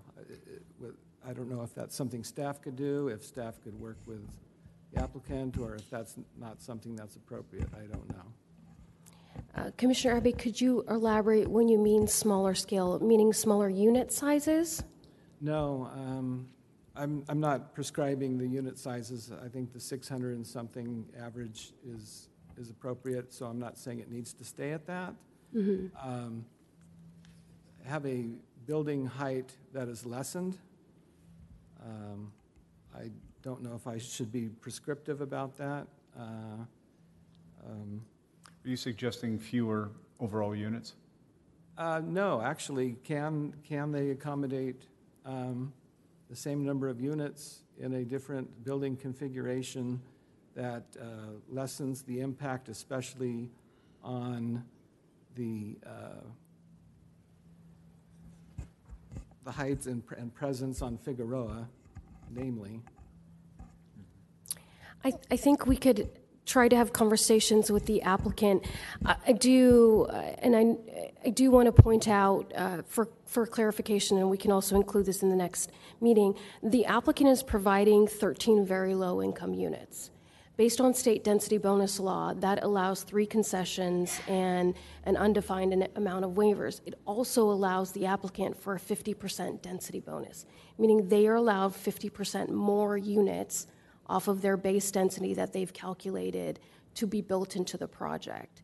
That's irrespective of the 13 affordable units, they are allowed more density, which then again can translate into the concessions, but also the additional height. So the addition of the additional floors, and we've heard public comment around this, of how is it that you're going to such a larger increase in height if you're just doing 13 units. Well, the law also allows them 50% more density than our requirements and regulations allow. And so we can put some more information around that. But Commissioner Abney, I think the applicant team would be willing, and I'm looking for yes or no again, to talk more with us of, are there alternate configurations that would achieve a middle ground?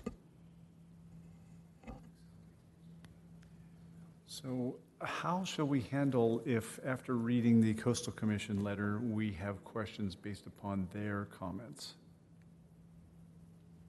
So the Coastal Commission letter did indicate some additional information that they were wanting or recommending staff to provide and the applicant to provide. We can work with the applicant in doing those specific data point analysis that they're requesting to bring back to the Planning Commission, providing that information to make the findings and address the comments the Coastal Commission raised. Okay. That works for me. I just, clarifying Commissioner Abbey's request here. Are we asking the applicant to potentially look at redesigning their project in order to keep the same units but at different massing? Potentially, yeah. I don't know that I agree with that approach at this time, but thank you for clarifying that. Mm-hmm.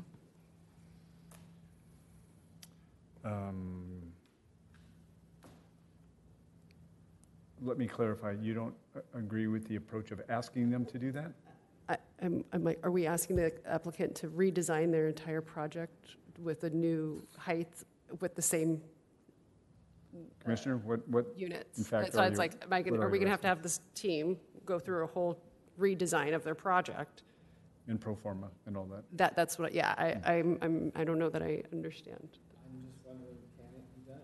Can they do it? And if so... Your microphone, I don't believe, is on. I was wondering if it could be done. I think having 13 very low affordable is desirable. Mm-hmm. I think it's something that we need. I think we need workforce housing downtown. Mm-hmm. I'm not, traffic and parking is something that concerns me. I think one thing that came up at the DRC, without getting into that full discussion, I watched the whole 2-hour meeting over the weekend, and it didn't really come out in the notes. There were two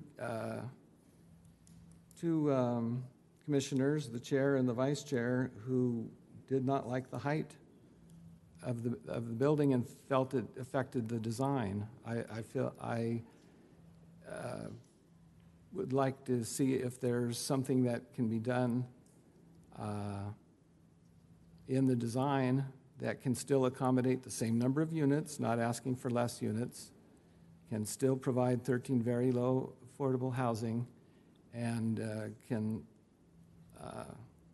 whether that be setbacks on Figueroa, whether that be setbacks on Thompson, but I'm particularly concerned about the view shed on Figueroa. I am also still interested in what the Coastal Commission says about view sheds, so I'm not saying, that's not a part of the equation, but that's what I'm looking for. And just to be clear, Commissioner Farley has asked for them to come back with the proposal of no parking, which would, which affects 2 stories of this, as I understand it. I understand that that's, potentially the developer's option. I think they... May I suggest we not opine about this now, but so let's clarify. Good point. Because I think your request is a big one. It's a very large request. Can you go back and redesign everything with pro formas on financial status, et cetera, internally to make it work? I'm going to suggest you try and narrow that down. because a complete redesign is significantly different. I mean, what I would suggest you do is to vote no at some juncture, and then if you win the day, then make your suggestion. But a complete redesign at this point is pretty severe, in my opinion. Okay. Thank you. Okay. So we have a motion and a second. Step on up. Here we go. I appreciate the discussion, but I think we need to set some expectations because Chair? this. Yes, one moment, please. Don't we, point of order, don't we need to at least reopen the public hearing? Yes, this is the applicant's rebuttal. I'll open it for technical reasons. I'll say we're back open with the public. I appreciate that, Chair. Yes. I think this was carefully crafted with the rules, what rules we needed to use, the affordable, the economics of this. I can't, and including the income that I'm expecting to get by providing parking. People aren't going to pay as much if the parking's not there. The Coastal Commission's concerned about the parking. I'd love to do that. Another project maybe, but this one, as it stands, it works. And that's what I'm presenting to you. And that's what we've worked really hard on. That's what the DRC has designed. So I don't want to give you guys the impression that I can redesign this. We are more than willing to take your comments and the density bonus stuff, and there's some confusing stuff in there, and simplify that or present that differently. Definitely, I'm a little, the state letter, going to do my breathing exercises there, but we're going to address that and come back to you. But the project was carefully crafted, and it's the package that meets all those things. Okay. Thank you. I appreciate that. So with that comment, Commissioner? I would just like to clarify, I was not requesting a redesign, more of a clarification on what a project could look like, minus 96 parking spaces. It's a significant amount of space within that building that I think, if is not required, would lead to a much higher density. I think it's important for the public to understand what a project like that might be, even if it's not redesigned. So my clarification is not to redesign, it's just to understand that concept.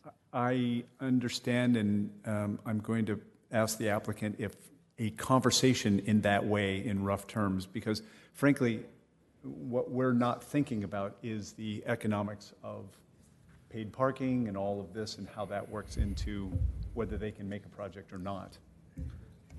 Yes, please. My architect said he could do it. Okay. We'll be glad to provide it for you. It scares me economically. It doesn't work, but I think it's good to look at things, and we're glad to do that. But I just want to, again, set expectations that it's a really tight Rubik's Cube that we have to bring to you. To get the affordable, to take care of $7 million deficit, it's really tricky. Okay. Thank you. Thank you. I'm now going to close the public hearing. And do you have a comment? Just that we restate the motion and second it and do roll call, I think. Okay, very good. One more comment from Vice Chair. Yeah, I'm sorry. I just actually had a request from city staff that kind of glossed over it today, but a little more. I think part of the resolution was for us to approve the CEQA determination. And if I'm not sure, maybe just a little more information on that. It doesn't need to be tonight, but just to make sure I understand. Sure, Vice Chair Lagerquist. We are categorically exempting this under CEQA as a Class 32. I know there was questions around that, but we can provide more information about how the analysis of the DTSP was done. Again, the DTSP is not a traditional density per site. It is a form-based code with no prescribed density. So the analysis that was done of the DTSP was a comprehensive overall specific plan with certain unit count and commercial thresholds that were analyzed for the area that are monitored, not this site is going to build this many units or this much square footage, and the analysis was around that. And so that's used to measure projects and monitored. Once we exceed that threshold, further analysis will be done. We have not built a significant amount of downtown projects that was anticipated yet in the TSP, so we're not close to that threshold, but we can provide some more information. Okay, Commissioner Abbey, you were the motion maker, correct? Yes. Okay, and you have, what's the status of your motion? Basically, it's to table to May, or continue till May 24th, I believe it was. It encompassed Vice Chair Lagerquist's request. She can state that if she needs to, and Commissioner Farley's request as well. Okay.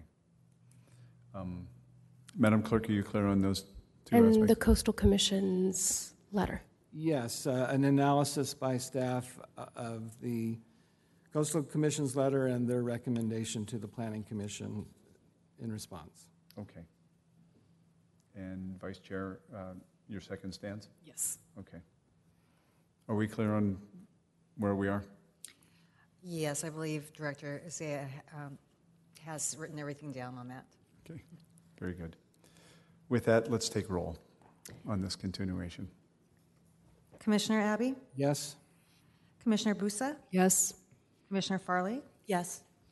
Commissioners McCarty and Zucker are absent. Vice Chair Lagerquist? Yes. Chair Comden? Yes. That motion carries. That's good. So we'll get more information. I'm sorry for further delays, but this is very important, and let's get it all together, and we'll have hopefully another commissioner, at least one. I know one will be gone the entire month of May, but let's do that. That is the last formal item we have, so staff communication time. Thank you, Chair Comden. Planning Commissioners, as you're aware, the next meeting of the Planning Commission will be May 24th. As you are very well aware, you meet in the council chambers, and there are a lot of technology pieces that allow for electronic voting and requesting to speak that the City Council uses. We also like the Planning Commission to be able to do that. The clerk's office will be here early at the next meeting. If the Planning Commission could come a little bit early so we can show you how to use those pieces of digital equipment and start implementing it in future meetings. So if you could come between 5 and 5:30 and we can train and begin implementing that. So let's plan to be here for a 5:30 start on that. It'll probably take 15 minutes, 20 minutes, but we'll jump into the 90s all at once. Okay. Commissioners, any announcements or? Yes, Vice Chair. I'm just realizing I have to, on May 24th, I'll be at a public meeting in Yuma, Arizona, that I'm part of. Wow. So I just wanted to make it clear to the commission that I will not be here for that May 24th meeting. Okay. Are you able to attend virtually? That public meeting is from 5 to 7, California time, PCT. It's one and the same in Arizona this time, or we jumped ahead. No, it's the same time right now. It is the same now? Okay. Well. And then how does that work for the commissioners who weren't present this evening, who would come back? Would they, since they didn't hear how does that work? Thank you, Commissioner Busa. If they were absent of at this meeting and will be present at the next, we will reach out to them and ask them to watch this meeting to be familiar with the discussion and read the materials, and then be prepared for the additional information and discussion at the next meeting. Thank you. Okay, any announcements? All right, very good. Thank you, everyone. This meeting is adjourned. Have a good evening.